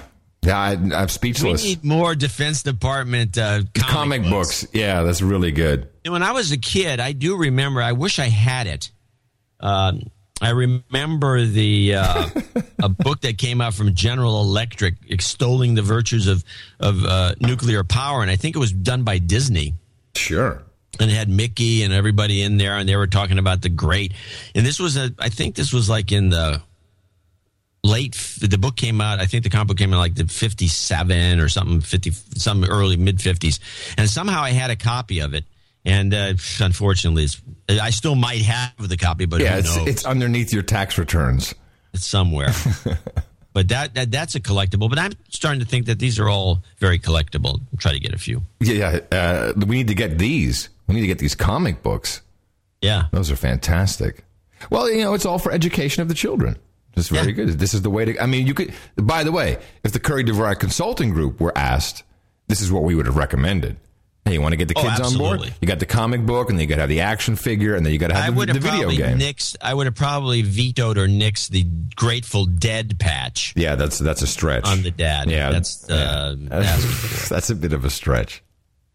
Anyway. Hey, so Art's in the news. Who? Art. Art, like fine art. Oh, like the stuff that, there's a big celebration going on in Munich. That is not being covered by the American media, probably because they can't even show the pictures. But we're talking about, it's one of these nude things. Oh, awesome. Naked chicks. Finally, they're taking their clothes off and getting covered in red and gold paint, all for the sake of art. Over 1,000 people took part in a human installation created by New York artist Spencer Tunick.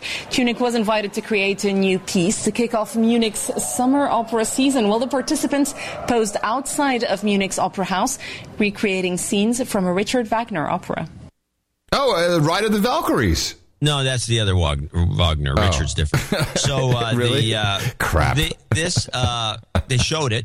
Yeah. There's about 1,000 or more people. I'm looking at pictures right now. Absolutely nude, and some nice breasts, I might add. And not a lot of big fat butts, but it's what you get, what you get. Hey, but this is pretty freaky. And some of them are painted. The middle layer is red.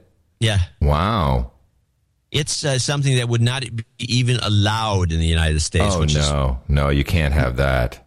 Meanwhile, in another anti-Muslim push, but there's dudes in there too, by the way. Yeah, no, there's a lot of dudes, like half dudes. It's half nude dudes. And if you see like a dude right behind somebody else, and the person in front's got their eyes bugged open, you know the reason why. Oh, John, you're such a homophobe. What's a homophobe about it? So anyway, so in Tunisia, meanwhile, they had an art gallery like burned to the ground, and then artists they showed these artworks. They were lame. Nothing artworks, but now they've had a fatwa and they want to kill all the artists and kill basically all artists in Tunisia. And as the story wraps up with after these women explained, they were essentially insulting the males with their lechery, and so now they want to kill all the artists in Tunisia. And this is another little anti-Muslim push, but it's a very funny story you want to play. Day prayer. A religious leader at Zitouna Mosque called for all artists to be slaughtered without exception. It's shocking. We met up with an imam at Zitouna, one of the main mosques in Tunis. Authorities have threatened to have him dismissed for calling for the killing of artists. I only explain what the Quran is saying. They should be on trial for blasphemy and offending what is sacred. According to the Quran, those who abandon religion should be killed. But this sentencing cannot be done by anyone. It should be done by the country's government. And Sheikh Labidi is not alone. Many of his followers support his position, no matter how extreme. I say red alert. Pay attention to what they're saying. This is By the way, Spencer Tunick with CK.com. This guy's done this all over the world. He's amazing. I see Mexico the nude guy? Yeah, Mexico City. Everywhere but USA. Yeah, of course. Because it would be blasphemy. But he could do it in Austin. In Austin, we like our people naked. No. Wow, this thing in Mexico where he's put there's like thousands of people. I guess it's not shopped. I guess he really got all these people to do this. They're all laying down. It's like there's sand. It's pretty cool. My goodness. Well, Miss Mickey does all the nude stuff, too. So there you have it. She'd be part of it. Part of what? Whatever. Just keep an eye on her. Make sure her eyes don't bug out. Part of what, man? So let me just bump in here with a little bit of pharma crap. So we've been following. This actually was happening in Gitmo Nation Lowlands in the Netherlands, where the scientists, had the recipe. They had the secret formula on how to mutate the bird flu, to weaponize it, to create H1N5 3294. And they didn't want to publish this, and this can't be published because, terrorists will get a hold of it and they'll kill us. They'll kill us, I tell you. Well, they released it. Let me just check. Are you dead yet? No, not yet. I'm not dead yet either. Here's the CNN's talking about this release, and then there's a little funny bit that goes along with it. Now a story that could affect people all over the world. That's you and me, John. All over the world. A controversial academic paper has been published, and it describes how the deadly bird flu virus could easily be spread among people. A scientific advisory board has suggested that some of the data actually be censored from this paper. Did you hear her laughing? Censored. But then later reversed its warning. If it fell into the wrong hands, it could certainly turn into a deadly biological weapon. Elizabeth Cohen joins us now live from Atlanta. So what is going on here, and how is this going to end up? Are we going to get the information? Is it already out there anyway? And I hate to say, is this all academic, but what is the story? Oh, I made it funny. Ashley, it's out there. It's now in Science, in the journal Science, which is a widely disseminated journal. You and I and everyone else can go online and basically read how you can make a super deadly version of the bird flu virus. I mean, it's right there, and that obviously has a lot of people concerned because then it could possibly fall into the wrong hands. Yeah, so of course, if it falls in the wrong hands, the instructions are there. All you have to do is take some bird flu and some super deadly, and you got a super deadly bird virus. It's fantastic. Now, of course, these two douchebagettes, and you got to see this video because these women, they're dressed in like, gold and Gucci and the hip glasses, and they're just reading scripts. Okay, that's all they're doing, and she gives it away what this is all about. But the NIH basically decided, go ahead and do the whole thing, and there were kind of two reasons behind that. There were several. Whoa, what could the two reasons be about giving away the whole thing that could fall into the wrong hands, John? What could the two reasons be?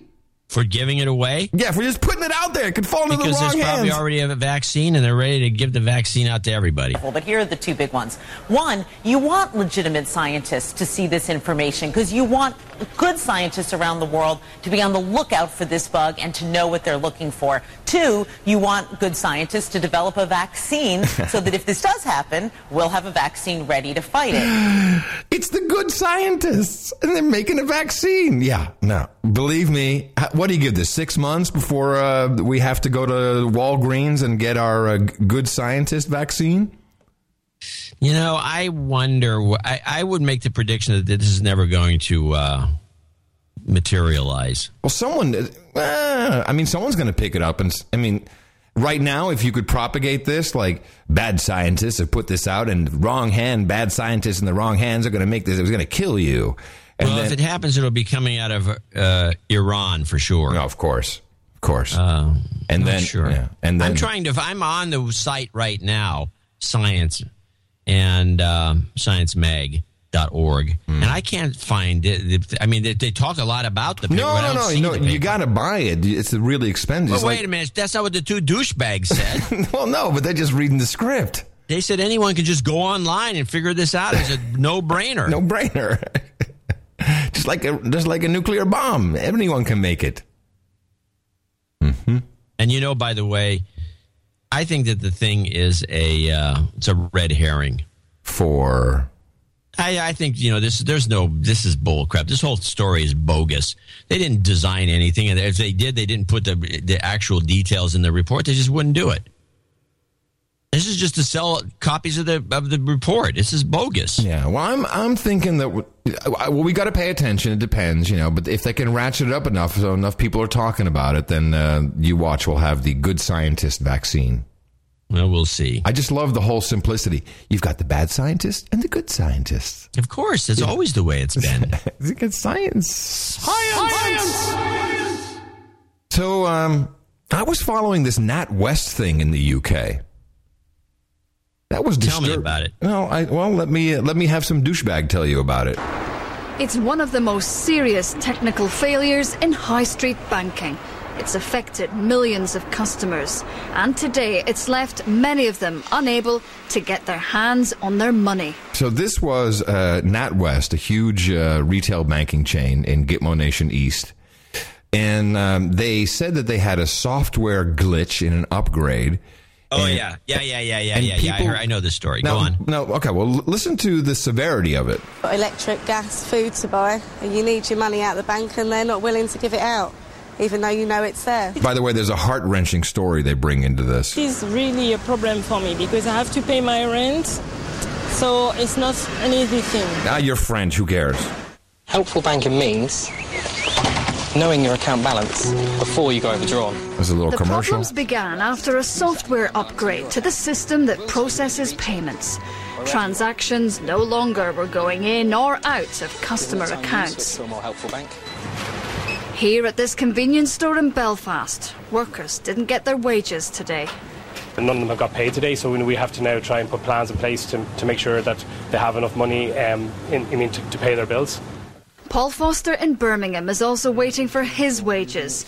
He and his partner Amy recently lost their baby, and today... How bad can you make it? They'd hoped to pay for her headstone. I was heartbroken. I mean, is this horrible? Please. Is this horrible or what? Wanting to look at a bank balance online and see it stating zero, because that money was for something very important, and we're not... So, and they bring on some douchebag who says what happened.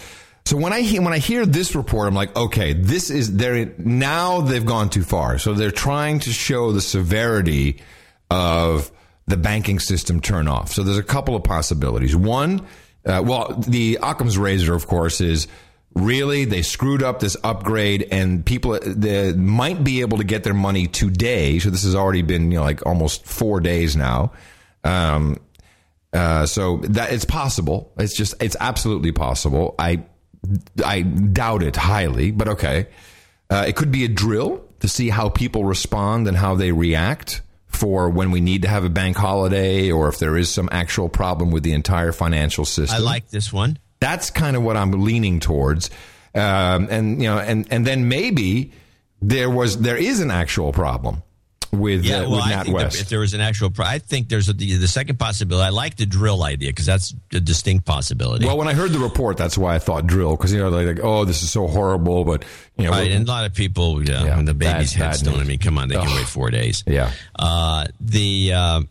The other possibility is that the bank has been hit and it was wiped out by some criminals. That's what and that's very. Listen to the. This is one of those IT women who, by the way, throughout the whole monologue doesn't blink once, and she's got these eyes bugging out. It's kind of freaky. Going to be able to get this headstone now for another week, story. And it just delays the process of putting our daughter to rest. Right. The company's website is flooded with complaints, and after 3 days, this banking group still can't... By the way, the complaints as they're rolling by, it's typical Brits. It's like, I'm so disappointed. Like flooded with complaints. Say for certain the system's been put right. We believe we fixed the underlying problem, and we now are just waiting for all of the systems to update. But clearly you'll understand that until it's absolutely perfect, we're not going to come out with a statement to say it's fixed. We're continuing to focus on this. We know we need to get it right as quickly as possible for our customers, and all our efforts are focused on that. No, that sounds like she was just shoved out there with the script. Well, the way normally you run these upgrades is you do parallel processing on the same database, and then you would you just don't flip the switch out of the blue untested. I don't know. So the story is fishy.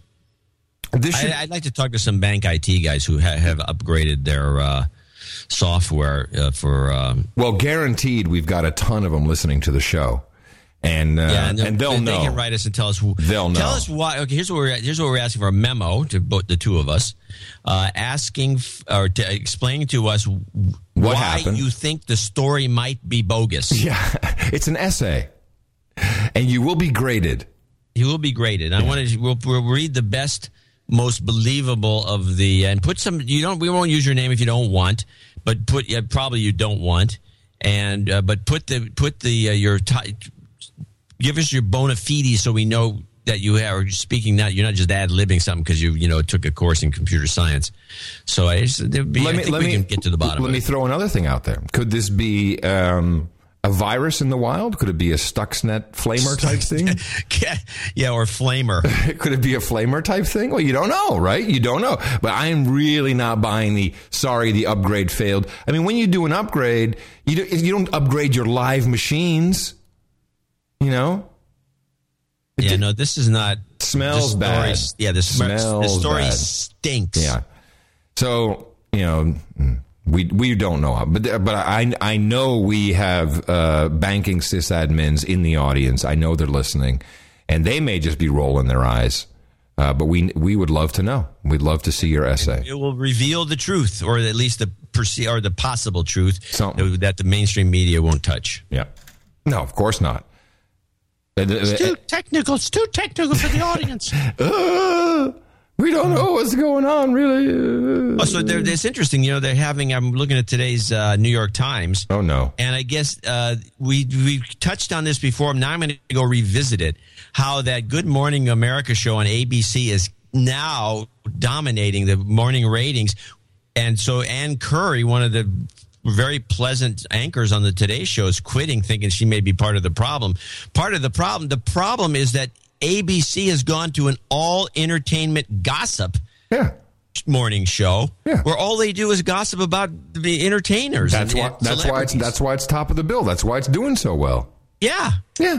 So you became bottom feeders, and the Today Show should just stick it out, because at some point, well, I mean, you're going to lose those people anyway, unless you want to just sink to that lowest common denominator. ABC should be ashamed of itself, but they're owned by Disney. It's a big, huge, entertainment conglomerate company. Yeah. Well, I mean, so this is why you and I, John, are in a growth industry. Watch us bounding forward, because people have to resort to podcasts to get their information, because you're not going to get it from this. And I would like to point out that their original broadcast license, which of course is becoming a moot point now that everything is on cable and it's basically privately licensed. You don't need a government license to be ABC anymore. It's supposed to be partially for the public good. That's why you got your licenses in the first place. Yeah, well, that was all killed off by Reagan and Clinton and everybody. Yeah. Yeah, and of course ABC News is compromised, as we know. But this is what CNN is trying. They're trying the same thing. They got what Ms. Mickey calls mommy news, which is of course not a good. I don't agree with the term, but CNN is doing it poorly. I mean, they had Joy Behar, who had some audience because she did nothing but celebrity stuff and then political crap. Yeah. And she's taking a gig over at Current. Really? Yeah. Well, everyone's on that tip, man. Everyone's on the tip of, hey, let's more celebrity. Al Gore tit. Tip, I said, not tip. Oh, I thought I said Al Gore tit. Yeah, the same thing. So everyone's just trying to, it's like, look, the game is about ratings at the end of the day. And that's not our game. Our game is about just getting by.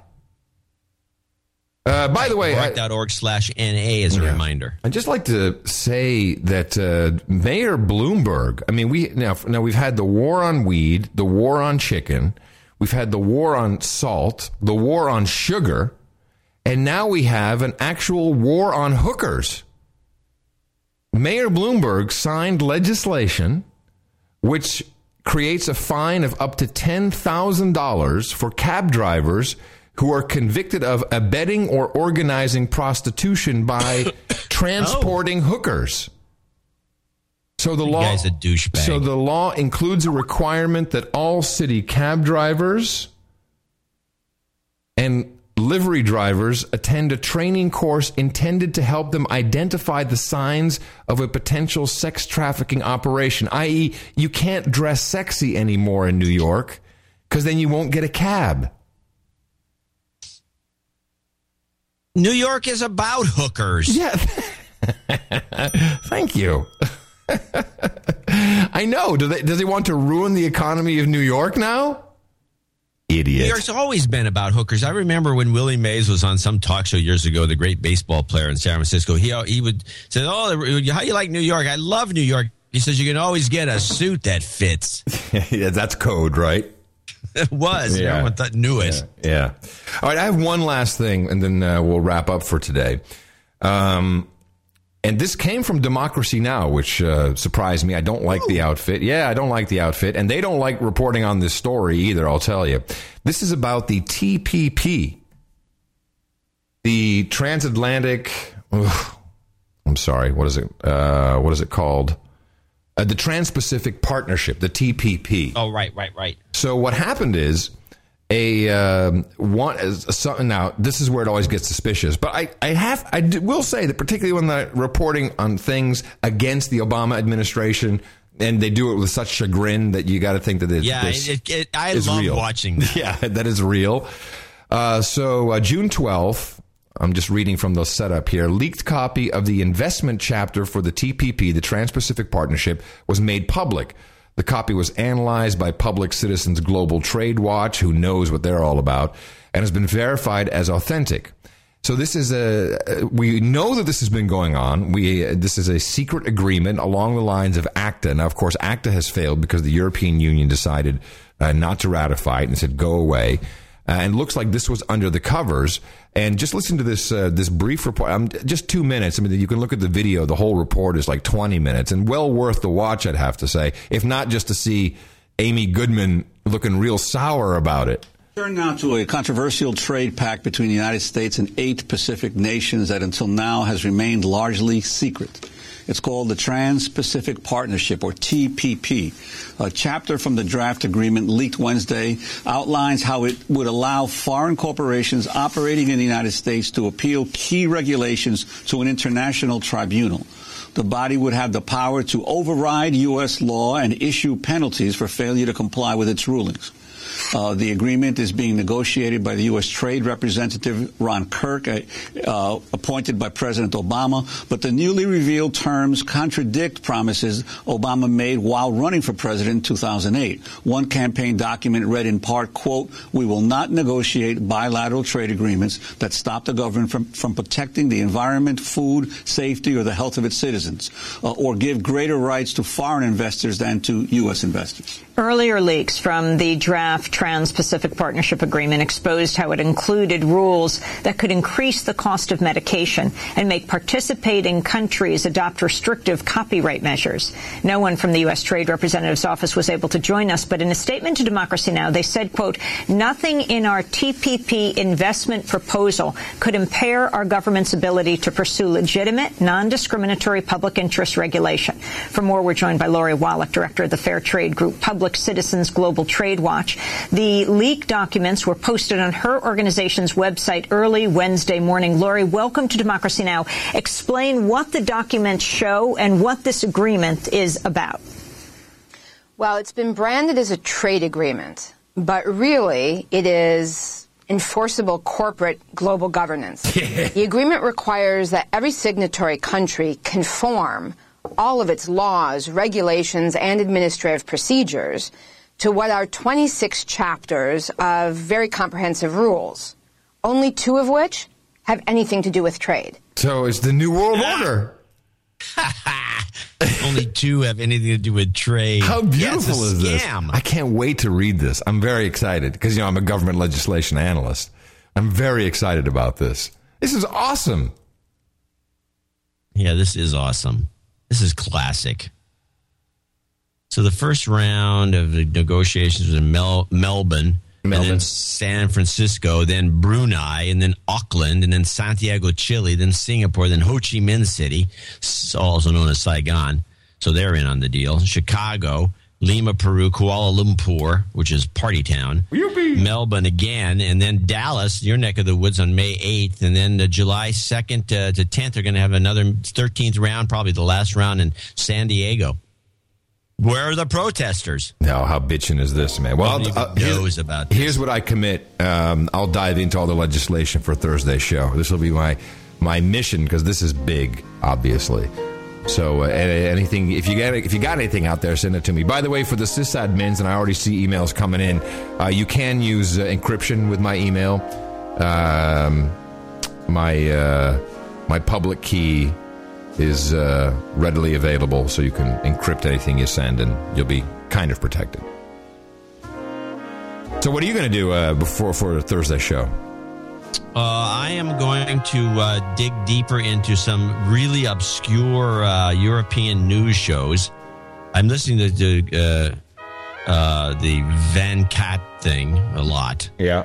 Get some French perspective. I'm also looking at it. There's a show called Euromax, which has the exact girl you want on Russia Today. Awesome.